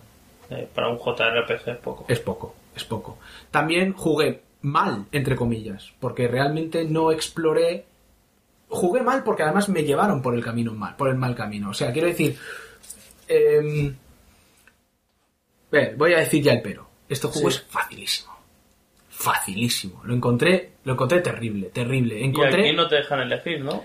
No, sí, puedes ponerlo más fácil todavía. Hay fácil y normal. Y el normal, facilísimo. O sea, encontré que es... Por eso decía lo del experimento. Porque encontré que es como... Ya hicimos eso muy lineal y nos salió por el tiro por la culata, pues vamos a añadirle complejidad y no hemos sabido hacerlo. Mira que lo hemos hecho durante 12 Final Fantasies, pero ya no sabemos. Se nos ha olvidado.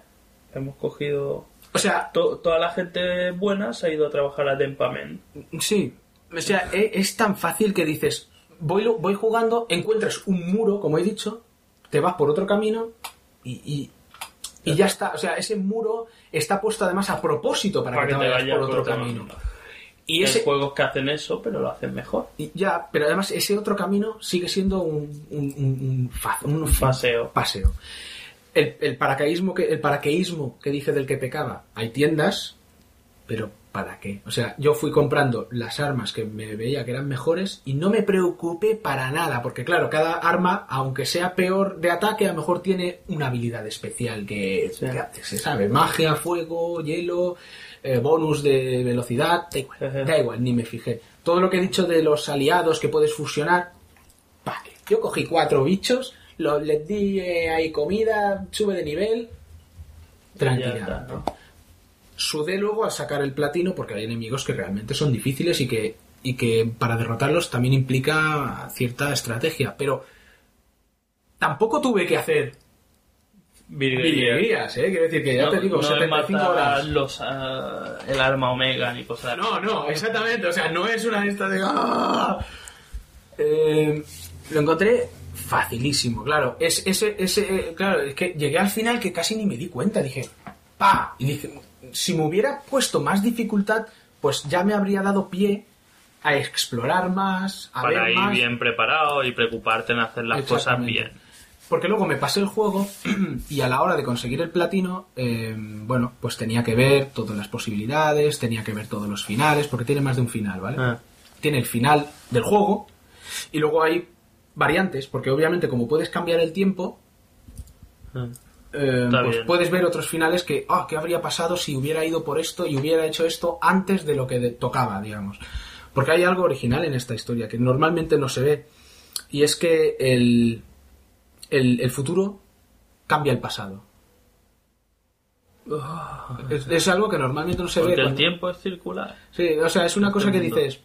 Hostia, normalmente, bueno, claro... El pasado cambia el futuro. Cambia el futuro, como lógico, pero dice, no, es que el futuro cambia el pasado, porque si tú vas al futuro, cambias el futuro, el pasado se reorganiza para desembocar en ese futuro. Y dices, hostia, pues mira, está bien. El enemigo, un Sephiroth de la nueva generación, ¿no? Porque es casi lo que han intentado hacer. Y creo que lo han hecho, eso sí que lo han hecho con Tino. Me parece el muy chulo. Guay, ¿no? Me parece muy chulo el enemigo, el Caius Ballard, y me parece muy chula y me parece muy chula la historia que rodea al enemigo, porque el enemigo carismático. Sí, es carismático y nada más empezar el juego te lo encuentras ahí, sale ahí luchando con Lightning y dices, este es el enemigo, lo veo, es el antagonista. Luego cuando avanza la historia dices, bueno, es el malo, pero con motivos. Sí, tiene sus motivos, porque él va acompañado de una joven también misteriosa.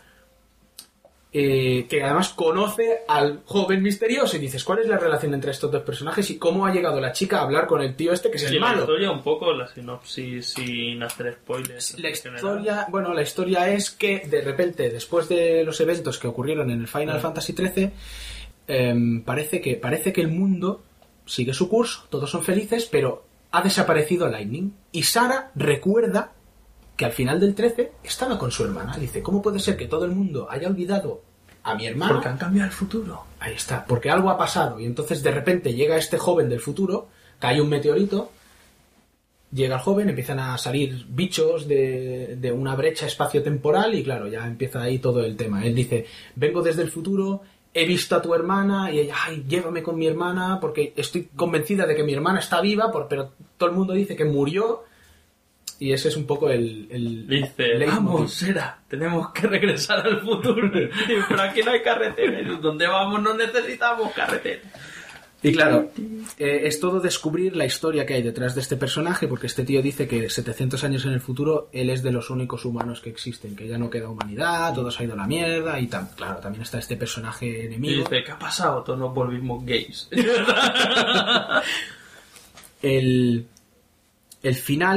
El final me parece también bastante épico con el enemigo este, el Sephiroth con espada más grande, si cabe. Es más grande, tía, porque la Muramasa está de Sephiroth. Sephiroth. Sí, pero Sephiroth la tenía larga. Este la tiene larga y gorda. Gorda, ¿no? Es como Serifot. Serifot mola de puta madre. Serifot.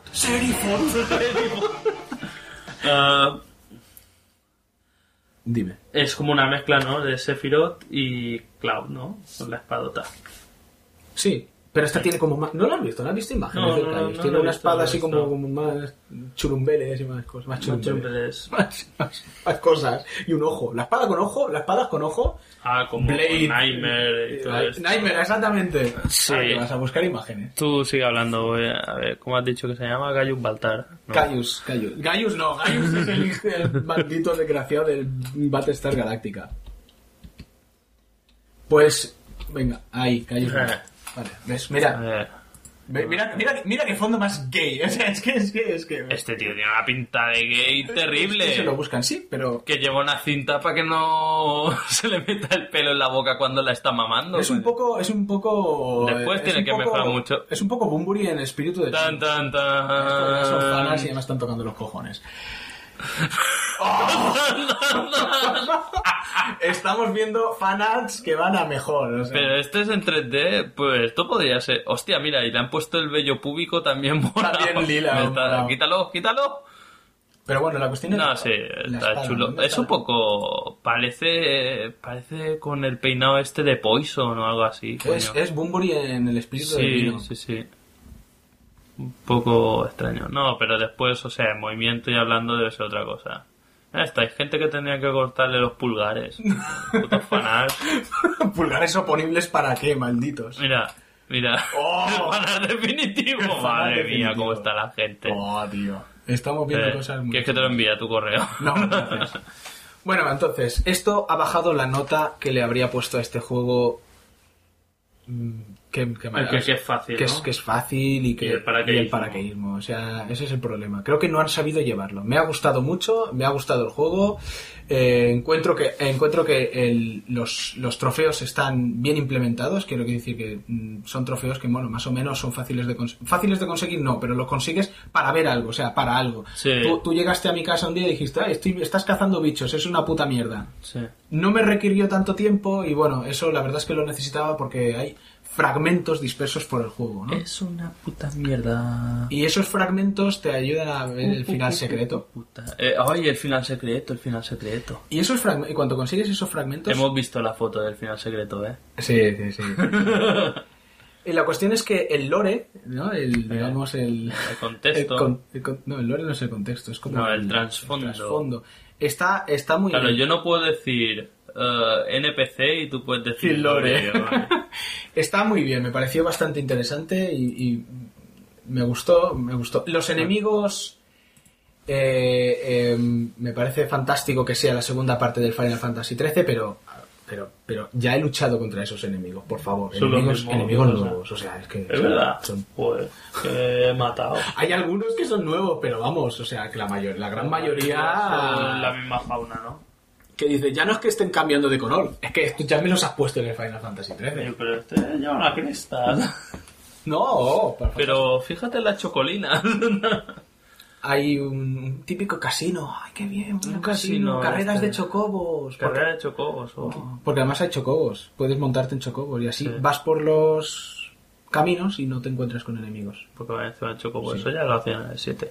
Que y no- antes se me apuró. Que no hay dungeons, ¿eh? O sea... No hay dungeons. No, cuando tú llegas a un sitio, cuando ya tú es la llegas dungeon. llegamos a una fase, porque lo llamaremos fases, porque son fases, eso ya es el dungeon. O no, normalmente en las zonas donde hay gente, no hay enemigos. Y pasas una línea y ¡oh! ya puedes enfrentarte con enemigos. Está bien.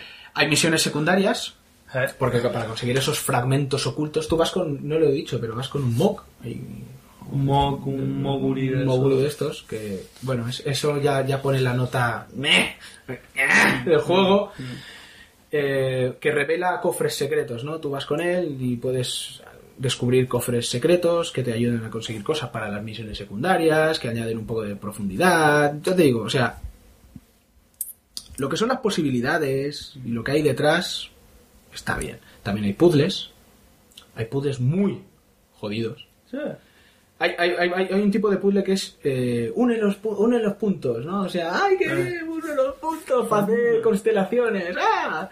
Luego hay otro que es ir por baldosas que se desvanecen y tienes que hacer determinado camino para recoger determinados cristales y llegar al final. Y luego hay unos puzzles que podría intentar explicarlo hablando, pero son jodidos de explicar. O sea, los puzzles de los relojes. Todo el mundo que haya jugado al Final Fantasy XIII-2 sabrá que es fantástico.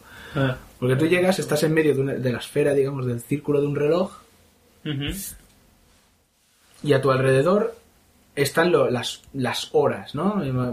Pongámoslo así. No está bien explicado porque a lo mejor hay menos o más números que... Porque claro, tú miras... O sea, hay varios, no es que solo haya uno, ¿no? De esos puzzles. Sí, son varios. O sea, hay varios y además son variados. O sea, si tú entras en un puzzle de reloj, a lo mejor son 3 fases. Por un ejemplo, 2 o 3 fases, claro. Tú llegas a lo que es el reloj, ¿vale? Un reloj tiene 12 horas, con lo cual son 12 números, ¿vale? Pues si el puzzle es más fácil, no habrá 12 números, a lo mejor hay, yo qué sé, 6. Sí. Y es más fácil. Donde debería haber el número de cada hora, hay un número aleatorio, ¿vale? Y tú tienes que eliminar todos los números, ¿vale? Eliminas el primero. Si el primero era un 3... Luego tienes la opción de contar 3 casillas hacia un lado o hacia otro y eliminar ese número. Si ese número... Hasta que los has eliminado todos. Eso es muy jodido. Es muy jodido, sobre todo cuando además hay tiempo para hacerlo. Y es aleatorio cada vez que fallas. Hostia. O sea, no puedes decir, mira, pues más o menos lo tengo solucionado, ahora he fallado, pero bueno. No, cada vez que fallas es mala hostia. Eso es el rollo pasatiempo... Como lo del salto del caballo, que tenías que recorrer todas las casillas. Y bueno, seguramente luego cuando llegue a mi casa diré, hostia, tenía que haber dicho esto, pero... Seguramente. Ahora mismo... O incluso antes de llegar. Pues al final, ¿qué? ¿Recomendable o no recomendable? Si te gusta el Final Fantasy XIII, que ya es raro, seguramente te gustará este. Si no te gusta el Final Fantasy XIII porque era lineal, pues este seguramente es posible que te guste. Pero yo te digo, es un juego que me parece que está bastante bien, tiene sus posibilidades, tiene su profundidad, pero me parece terriblemente fácil. Y terriblemente corto, claro. Y además, con unos DLCs que me cago en tu puta madre, Square. ¿Qué has sacado? Coño, ha sacado DLCs de estos de trajes que dices, bueno, podría comprármelos o podría no comprármelos, me da igual. No implica, pero que te saquen misiones y personajes. O sea, tú puedes, hay un DLC para llevar a Lightning como aliada. O sea, en vez de una criatura, Lightning. Y lo que es puto terrible, que son DLCs mal metidos. Hay fases. Y cuando tú abres el umbral de las eras, arriba hay una especie de mapa de caminos, ¿vale? En el que además encuentro que está mal que lo hagan, porque ya ves lo corto que es el juego desde el principio, porque ves todos los nodos que puedes abrir y ves lo limitado que es. Pero además hay 3 nodos que dices, no puedo llegar a ellos. ¿Por qué no puedo llegar a ellos? ¿Porque no hay DLC? Porque no has pagado. Hay uno que caes, hay un nodo de estos que caes y es el Coliseo. Y siempre que vas hay una voz que dice, ahora no estás preparado. Y tú dices, pues será cuando me pase el juego. ¡Una polla! Es cuando hayas pagado. Esos son de los que hablábamos de miserables. Esos son miserablísimos. Nueva palabra, miserablísimo. Vale. Hasta aquí en Final Fantasy. Ha estado muy bien, me ha gustado, pero ha bajado la nota. Un saludo a Rafa, que él quería que comentara. Eso sí que le gustó, ¿no? Por lo que vi en Twitter. Me dijo, quiero que lo comentes porque hay por la panda de haters, ¿no? De Final Fantasy, que ahora todo el mundo... Y la verdad es que está bien el juego, me ha gustado. Está bien. Está mejor el 13. Uf, ¿qué? es que eso no lo sé, tío. ¿Cómo no lo sabes? Mira que es que no lo sé, tío. Si no sabes tú, Ya. lo voy a saber yo. Ya, pero es que es difícil. No sabría decirte a ciencia cierta. ¡No! El 13-2 es mucho mejor que el 13. El 13... No, pero eso digo, ¿está mejor el 13? Preguntaba. No lo sé. ¿Tampoco sabes si está mejor el 13 que el 13-2? No, porque si no lo sabría al revés. Si supiera un camino, sabría el otro, ¿no? Ya, sí me imagino. No sé, a veces es como medio tontaco. Lo sé, lo soy. Es que después de pasarme el 13 recuerdo que la nota de base era persistente. Era... Hostia, me ha gustado este juego. Después de jugar al 13-2, este es... Me ha gustado, pero me ha gustado realmente más que el 13, con Pues todo lo lineal que era. Pues entonces ya sabes la respuesta. Que ¿Te ha seguramente gustado no. más el 13? Posiblemente. También es porque era la novedad, ¿eh? Y este ya... Lo lineal Es más de lo mismo. a veces incluso está bien. Ya. Porque es como los autistas.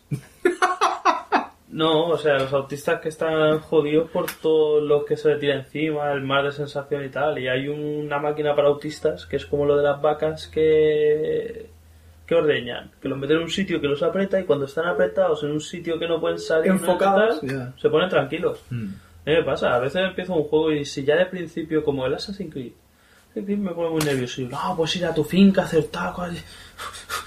Tú dime a quién tengo que clavar cuchillos, coño. O sea, déjame de hostias. Que te vayan metiendo ahí poco a poco. A veces tanta libertad. Toca los huevos, cuidado. Sí. Pero es que este caso tampoco es libertad. No, tampoco es tanto. O sea, es... ¿Para qué? Bueno, pues hasta aquí... Es un buen debate ese, ¿eh? Hasta aquí Final Fantasy 13-2, sí. Pero ahora, sigamos, es un buen debate ese, ¿eh? El rollo, libertad o no... O sea, libertad, pero ¿de qué manera? Yo siempre lo he dicho, o sea... Luego yo me quejo porque me gusta que haya libertad, pero... Una cosa es libertad y otra cosa son chorradas. Ahí está. Porque en Assassin's Creed 3 lo que son chorradas. Digo, no, tienes que enviar caravanas de chorradas.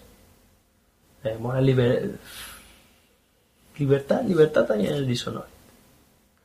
Y eso que es super carrilero, que te dicen por aquí, pero cuando llega, hace lo que te sale a las bolas. No, sí, Dishonored. Además, Dishonored, después de lo que me has contado, has visto una otra manera de acabar completamente diferente a las dos que he visto. Estaba bugueado. Bueno, pero ya has visto... Porque se quedaban así parados y yo, no te muevas, si no te no nos matará. No lo dije cuando hablé del Dishonored, pero el final malo, al final caótico de Caos Elevado, es muy peliculero y me encantó ese final. No lo voy a decir porque es spoiler, pero es lo que te he contado de la niña en el faro y demás. Sí. Muy espectacular. Es guay. Que yo no lo vi, eso me tocaba ver, pero se ve que hice... ¿Qué? Igual es porque hice mi super atajo, pero no sé. Qué bueno el Dishonored. Pero ya que me lo has contado ya está bien así. Bueno, pues hasta aquí el Dishonored. Ahora Castlevania Mirror of Fate. Mirror of Fate. ¿Castlevania o Castlevania? Castlevania. No sabría decírtelo.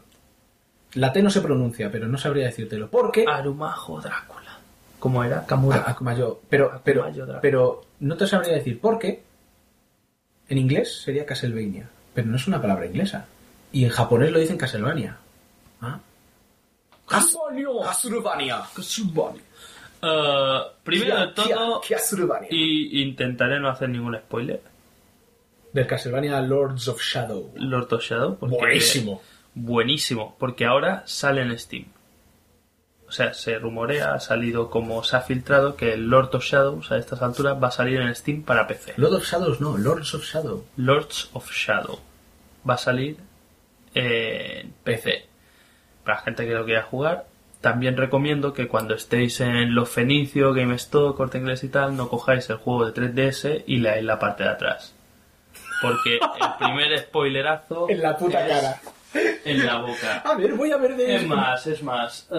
Dices, tengo que jugar al Lords of Shadow primero, pero ¡ay, mira! El Castlevania de 3DS. Hostia, está bien, vas ahí Voy y a- dices, me habéis cagado En la la puta vida. cara.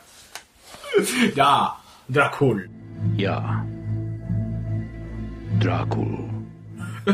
Me lo tengo, sí. Te dice eso primero. Tienes que matar a Drácula, pues esto, según Mercury Steam, porque vuelve a ser de Mercury Steam lo que hicieron en el Lords of Shadow, Spanish. españoles, sí. Estos tíos son unos putos maquinotes, así te lo digo. Además, este juego igual me hubiese molado menos, pero me mola más porque es español, coño. No, ya está guay. Pero el tema es que, según ellos, el que anunciaron es el Castlevania para las consolas grandes, el Lords of Shadow 2. Tendría que ser el 3 y este el 2. Y este el 2 porque te continúa bastante el 1. Eso me toca la polla. Así te lo digo. Porque no tienes una 3DS, te toca la Es como el God of War. God of War, el PSP. Me toca la polla. No tengo No, una PSP. Es como el... A mí me encanta, me fascina y me llena de gozo. Metal Gear Solid Peace Walker. Me toca la polla. No he jugado. Lo tengo en HD ahora mismo. Ahora podría jugar, pero... Dicen que Me en la han Metro dejado- of Fate, cuidado que no salga Para en consola. o algo así. Sí. Pero vengo a decir, es la continuación, pero así como se ha montado, pues es una continuación como, ¿quieres saber más de lo que ha pasado? Y pues mira esto. O sea, se ve continuación, pero también se ve como de transición, ¿no? Temporada de vamos a pasar de lo gordo a lo gordo y te vamos a meter una de relleno, pero que mola, ¿sabes? También porque sabes que tienen que sacar otro Shadow, pero ve, la historia básicamente son los descendientes de la familia Belmont, porque si en el primero llevábamos a Gabriel Belmont, en este, que se forma de un prólogo y 3 capítulos, en el prólogo llevamos a Gabriel Belmont, ¿vale? Que dicen 4 personajes jugables. Gabriel Belmont es jugable 5 minutos a lo máximo, porque no es el protagonista realmente. ¡Ay, es como el Metal Gear Solid 2! La historia se repite. Y después la historia gira en torno... Este sí que ya es más clásico, porque se quejan, ¡ay, el castillo de vampiros! Te quedaba lleno de castillo de vampiros, pero bueno, se quejan... En ¿De qué? Sí, quejaron. de los Shadow que decían, ay, pero no es un Castlevania porque no estás en el castillo todo el rato, que te comen mocos. En este sí. En este vas directamente al castillo de Drácula a matar a Drácula. Y en este capítulo sí que al que tienes que matar es a Drácula, en persona. No, para que luego se quejen. A ver, el primero no era un Metroidvania. ¿Y qué? Pero era No, un juegazo. y este tampoco lo es, pero es que la gente, yo creo que se quejarán hasta que le saquen el Symphony of the Night Remastered sí. Edition o algo así. Que no sé si vale, pero este tiene, por ejemplo, un combate mucho mejor. El combate está más depurado. Y tiene plataformas.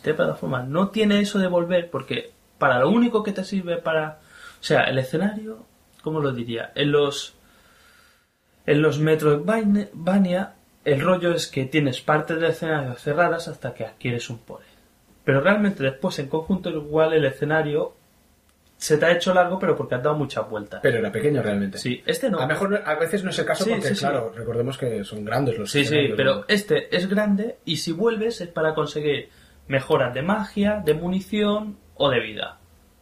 ¿Vale? O conseguir alguna cosa que te piden que te has dejado. No es que haya un camino cerrado. Y si el camino está cerrado, justo antes consigues lo que necesitas para avanzar en la historia. O sea, lo que es de historia es bastante lineal. Y todos dicen, ay, pues hasta el Symphony of the Night, como eran todos. Lineales. Más lineal eran los primeros. Por eso te digo, hasta el Symphony of the Night, lineales. Es más, el primero iba por pantallas. O sea, iba por fases. Pues este, claro, puedes volver, pero para mejorar, encontrar secretos, hojas de monstruo, por ejemplo, puedes desbloquear hojas de monstruo, porque el rollo es que al final de cada acto te da el tanto por ciento del acto y tal, que llevas siempre... Mentira, siempre en la partida guardada te va poniendo llevas tanto por ciento de juego, que yo acabé con un 80 y pico por ciento, o sea, no es muy difícil hacer la primera partida. Y después, cuando te lo has pasado, que puedes elegir el acto, que hay 3, pero hay 4 con el prólogo. Pero el prólogo solo que andes de izquierda a derecha haces el 100%, ¿vale? Pero los otros después lo puedes elegir y ves el tanto por ciento que has hecho en cada acto, que es conseguir todas las mejoras y todos los pasajes secretos y encontrar todos los cadáveres, que es como en el 1, que encontraban los cadáveres de los miembros de la hermandad que iban antes que tú y explicaban sus últimas horas, ¿no? Porque supone que tienen un medallón que cuando mueren dejan grabados sus últimos pensamientos y siempre hay gente que dice ja, ja, ja, solo tengo que saltar este foso de pinchos y volveré a mi casa con mi familia, y lo ves ahí ensartado, o sea, en una lanza. O gente que dice, esta comida que hay en esta mesa fantasmagórica parece súper apetitosa. Incluso uno que me reí bastante, porque hay un momento que cuando te diriges a las cocinas, que ya llevas al personaje, porque los 3 personajes jugables son Simón Belmont. No es spoiler. No. Alucard. No es spoiler si han mirado la parte de atrás. Eso no es spoiler si han mirado la portada, porque en la portada sale Gabriel Belmont, el Trevor Belmont, el Simón Belmont y Alucard. Esos son los personajes. Cuando llegas a Alucard vas por como unas tuberías y te encuentras un esqueleto, que es fácil de encontrar, y dice, mi hermano Mario y yo llevamos semanas atrapados en estas asquerosas tuberías y las setas tienen buena pinta, vamos a comerlas. Es el rollo Nintendo, pero dice, joder, qué gracioso, las tuberías, y su hermano Mario, ¿no? Y tiene detallitos así graciosos también. Los detalles son importantes. Y detalles como a otros juegos y tal, como personajes, bosses, algunas armas que puedes conseguir el hacha, que tiras con Simón. Con Simón llevas el hacha y como la bomba que tiras al suelo. Después con Alucard tiras como una nube de murciélagos, ¿vale? Que stunean, paralizan, aturden, y después consigues el cronómetro de los antiguos que tiramos al suelo y se para el tiempo. Que claro, cada arma tiene 2 ataques, el normal y el cargado. Bueno, sí, ¿vale? Iba a decir yo, y hay armas que dices, mierda, me ha tocado esto, como en los otros, que mierda. No, porque no las consigues, o sea, las desbloqueas en determinado momento, y la munición que consigues de los corazones, como los antiguos, que son los corazones como más tuning que steampunk, tal, hasta puedes destruir algún barril y encontrarte un pollo asado que dice que bueno, o sea, te comes el pollo y haces, estoy bien. Porque la vida la sueles recuperar de fuentes que hay de vida. Y después Trevor lleva como una especie de estrella ninja shuriken que podría ser la cruz, ¿no? Porque hace el mismo efecto, la tiras y vuelve, y si toca se queda clavada hasta que como explota. Y ¿qué es lo otro que lleva?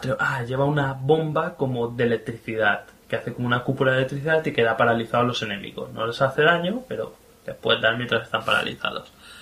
Claro, cada ataque, como comparten munición, da igual lo que dispares. Tú puedes cambiar en cualquier momento y la munición se comparte. Comparte munición. Lo que pasa es que cuando haces el ataque cargado, te gastas más munición. Al principio no sé si tienes 4 o 5 de munición y te la gasta toda. O sea, nunca llegas a tener, tengo 85 de munición y dices, soy una ametralladora. O sea, siempre vas bastante junto de esto. Pero es un detalle que han conservado el hacha y todo esto de las armas antiguas.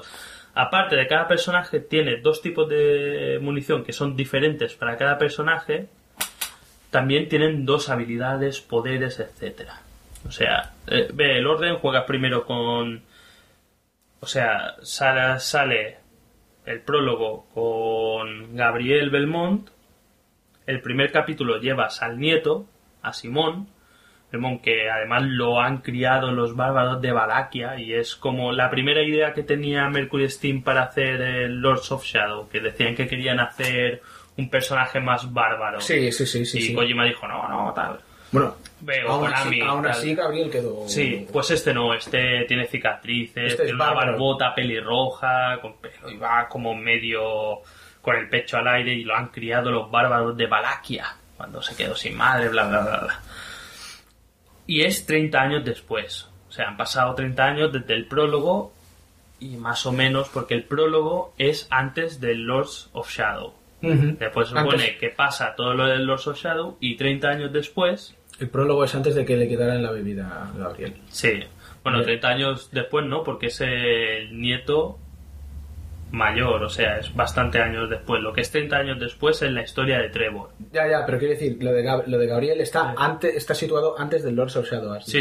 Que es antes de que le quitaran la bebida. Porque no lo sabe la gente, esto es un spoiler, pero el Lords of Shadow, el leitmotiv es que le han quitado la bebida a Gabriel y por eso está tan emputado. Sí. Porque nadie le quita la bebida a un escocés. Efectivamente. Aquí lo vuelve a doblar el Robert Carlyle, o sea, son los mismos dobladores. My wife, Marie, was murdered not 2 days ago by the evil that roams these lands.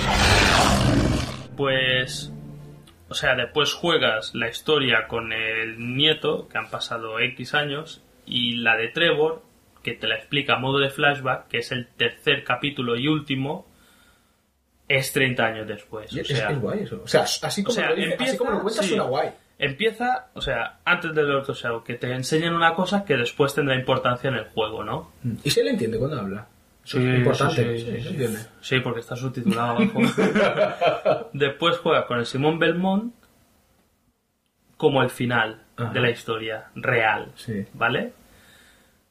Cuando juegas con Simón, te estás cruzando como con un personaje misterioso que después no es spoiler, porque la primera vez que lo ves dices, ¡ay, qué misterioso! Pelo blanco y vestido de negro, ¿quién será? Y después, el segundo... no, es Serifot. Después, el segundo capítulo, lo juegas con Alucard, que es paralelo. O sea, hay momentos... ¡Resident Evil 2! Sí, hay momentos que tú, por ejemplo, hay un momento que te meten una hostia y te tiran por un barranco y cuando vas cayendo se ve de lejos el castillo, el ascensor que está subiendo el otro. Que tú has hecho eso... Evil 2! Uniplayer. Y sabes cómo ha llegado a los momentos que se cruzan, ¿no? Uniplayer. Sí. Y después llega un momento que cuando acaba tal... Porque claro... El primer capítulo de Simón te deja super cliffhanger. Con Alucard lo acabas y después se quedan pensando y sale la historia de cómo ha pasado todo esto de Trevor Belmont. Una cosa que a lo mejor no es correcta cronológicamente, o sea, las habilidades se van guardando. Las habilidades las tienes disponibles en el siguiente, menos algunas habilidades de Alucard que como planea. Con Trevor después no planeas, ¿vale? Pero el doble salto lo tienes, que el doble salto es flipante porque es lo último que te dan. Casi. El doble salto es casi lo último que tienes. Y luego hay juegos que es lo primero. Sí, el doble salto ni te lo dan, en muchos juegos ya lo tienes. Mira, Kratos, ¿qué haces, Kratos? ¿Dónde te apoyas para saltar otra vez? Pues el doble salto es lo último que te dan, porque se supone que Alucard va cogiendo los poderes, mordiendo a los monstruos que mata, y los otros son con herramientas del juguetero, que es el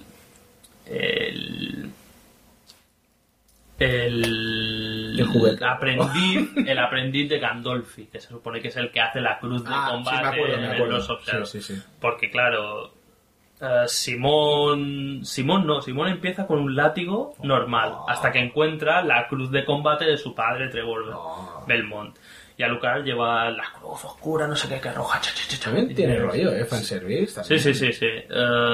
Hasta con el primer juego. Y claro, hay un momento hasta que te enseñan al juguetero que se parece horrores. Y eso, claro, eso hay que ser igual tan friki como yo. ¿Sabes de Vampire Hunter? No. Bueno, hay el personaje de The Vampire Hunter. Sí. Pues hicieron dos películas. Que lo de The es por Vampire. Sí, pues hicieron la película antigua, que es poco recomendable, era muy serie de anime, pero después la película nueva, que es The Vampire Hunter Bloodlust, que era del director el de Ninja Scroll, esa es muy buena. Hay un momento que van como a un pueblo que... ¿cómo se llama? Pueblo. A tanto no llega, un pueblo que es como habitado por monstruos. Pues el jefe de ese pueblo es como un tío así como con una capa que va todo el rato con los brazos cruzados encima de un monociclo, ¿vale? Así como si fuese... Pues el juguetero es igual. Os he pillado Mercury Steam. Si no queréis que cante, porque este podcast lo oyen 4 gatos, si no queréis que cante en internet, contratadme. Pues es igual. Y además, ahí lo dejan. Aparece como que se ríe y ves sus creaciones a lo largo del juego, aparte de que vuelves a estar que eso me parece cojonudo, en el laboratorio del Dr. Frankenstein y tal, así como en el Lords of Shadow, lo dejan ahí, como decir, lo dejamos ahí. A lo mejor ya saldrá en el próximo juego, algo así y tal.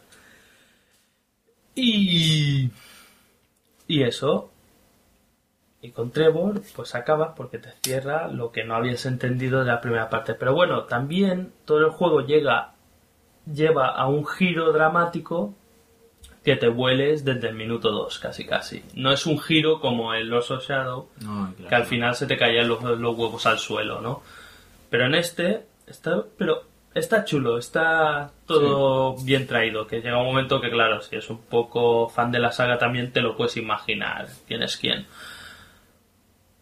Pero me ha gustado mucho, o sea, el rollo es que a lo mejor sacrifica un poco la exploración, porque la exploración es anecdótica, ¿vale? Llegas a un sitio, hay 2 caminos, en un camino te lleva a un secreto si haces un par de cosas, y el otro es para avanzar la historia. Además siempre te marca hacia dónde tiene una cosa buena, siempre tienes el mapa a la vista, porque la 3DS tiene las 2 pantallas. Claro.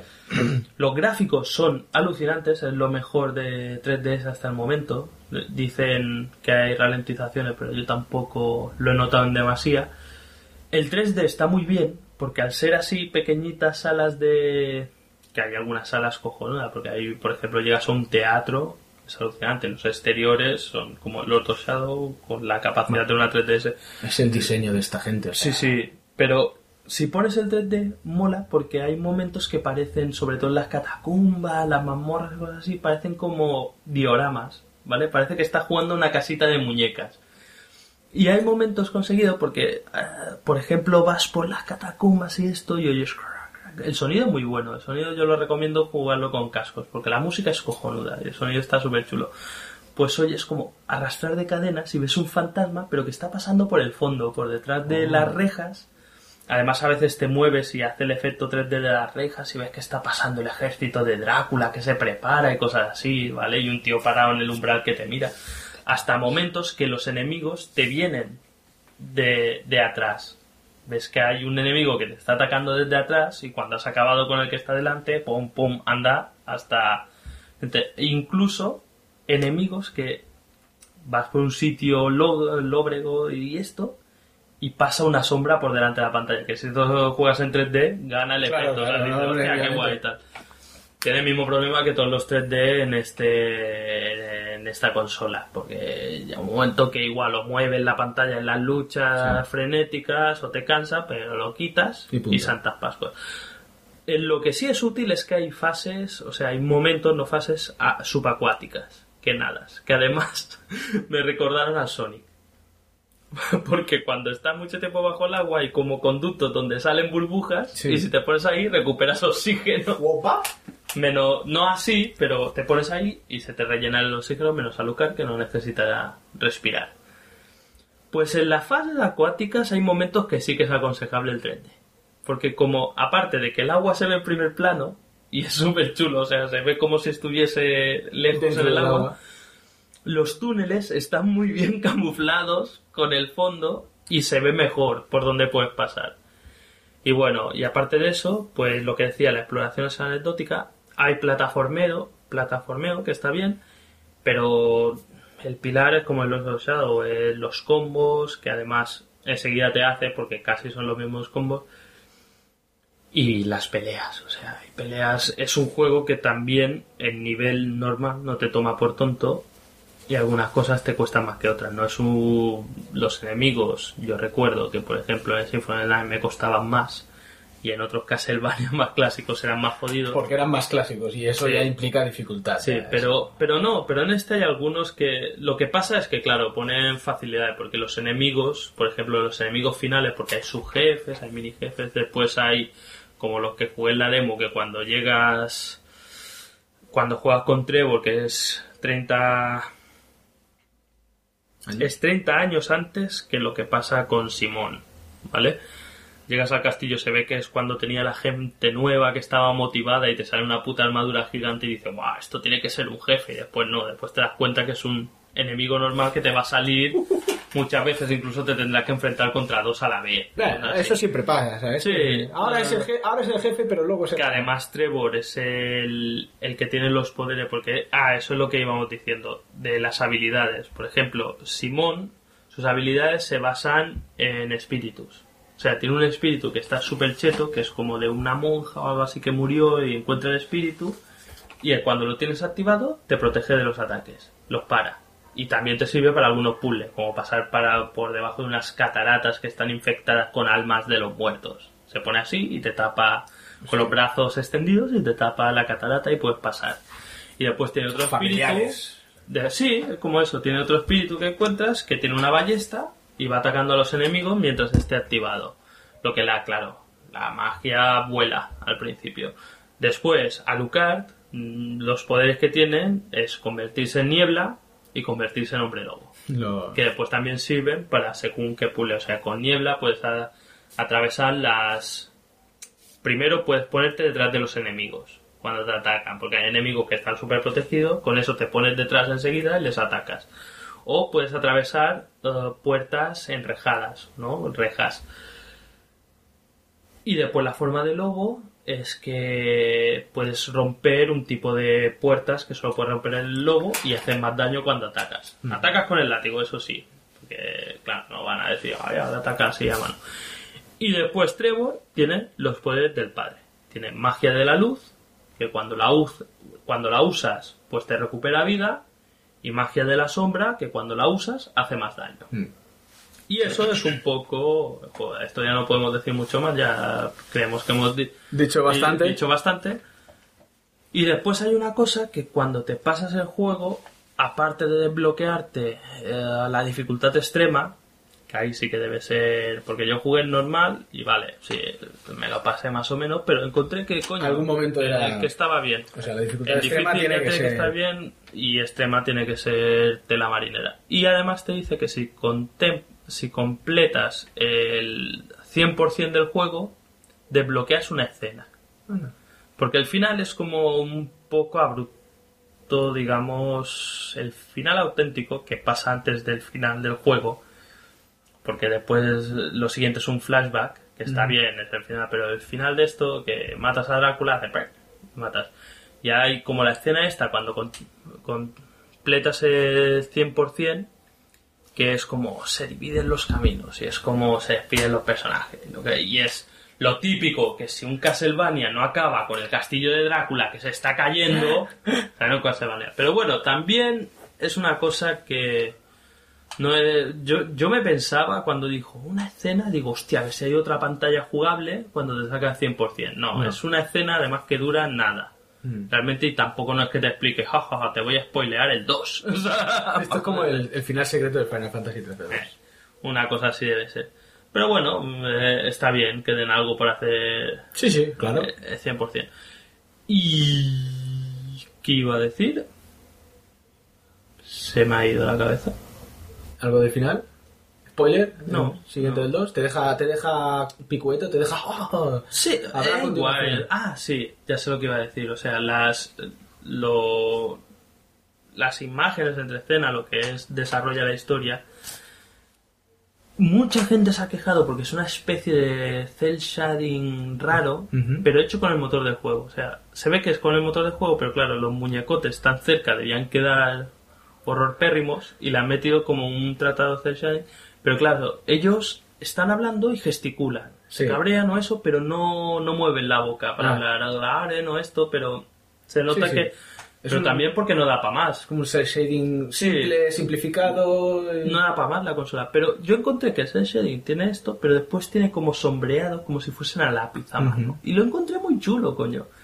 A mí me gustó, claro, las actuaciones son como... Muy las voces son buenas, pero lo tienen que hacer así porque como no pueden hablar... Tiene que ser un poco... pero como tampoco hay muchos... Sí, una cosa así. Como tampoco hay muchos y no es muy molesto a mí, hasta incluso alguna la encontré chulas. Y después era un personaje muy bueno porque toda la historia es de Mirror of Fate, que al final no tiene tampoco tanto peso hasta que te enteras que... Eso sale en la demo, sale un personajillo que es como... O sea, un personajillo que tiene todo el rato te va como guiando. Es una máscara que es súper cachondo el personaje este. Porque solo te dice sí, no. Además ves que al principio sale con la máscara que está hecha polvo y después te enteras porque está hecha polvo y tal. Y no sé. Los detalles sí, siempre. Son detalles. Los detalles eran tan importantes para Shelley. Yo pensaba que era algo un poco trivial. Pero créeme, no hay nada trivial. Está muy chulo. La verdad, muy recomendable. Si tenéis una Nintendo 3DS, no es que sea recomendable, es que must have. Os la tenéis que pillar. Pues aquí, hasta aquí. Y te quedas. Muy digno. Y te quedas rollo. Hostia, ahora. Bueno, claro, es que no es lo mismo. Porque. Bueno, sí es lo mismo en parte. Porque te quedas un final, como dices, hostia, ahora tiene esto Lords of Shadow 2 ahí. No te quedas tan como con el final del 1, pero es un final porque sabiendo lo que sabes del 1 y que tiene que sacar el 2, dices, hostia. Es que ahora, claro, acá han anunciado el Lightning Returns, que es básicamente un Final Fantasy 13-3. Sí. El final del 13-2 ya dices, claro, es que el final del 13-2 es un rollo, tiene que continuar. Pues en este, claro, te llama la atención porque por lo que parecía en el tráiler parecía que salía Alucard. Eso no es ningún secreto, salía un tío de blanco con una espada y tal. Y te das ganas para, después de ver el final de este, ¿qué pasa? Pues nada, pues estos han sido los juegos de la quincena.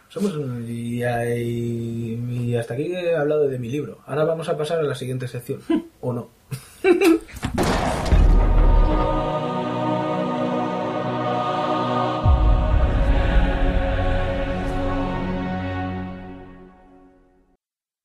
Siguiente sección.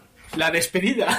Sí, porque a lo mejor ya no lo recordamos, pero a lo mejor habíamos dicho que haríamos más cosas, sí. Pero no. Porque podríamos hacerlas, pero tardaría más en salir. Exacto. Y para esperar más sacamos este que ya tiene una duración bastante buena, sí, y tiene las cosas del momento. Nos hemos quitado de encima los comentarios, tenemos que volver. A ver, nos hemos quitado de encima los comentarios, suena muy mal. Quiere decir que teníamos que comentar todos los comentarios y lo hemos hecho. No es que no lo hemos quitado de encima, era un trabajo pesado, no.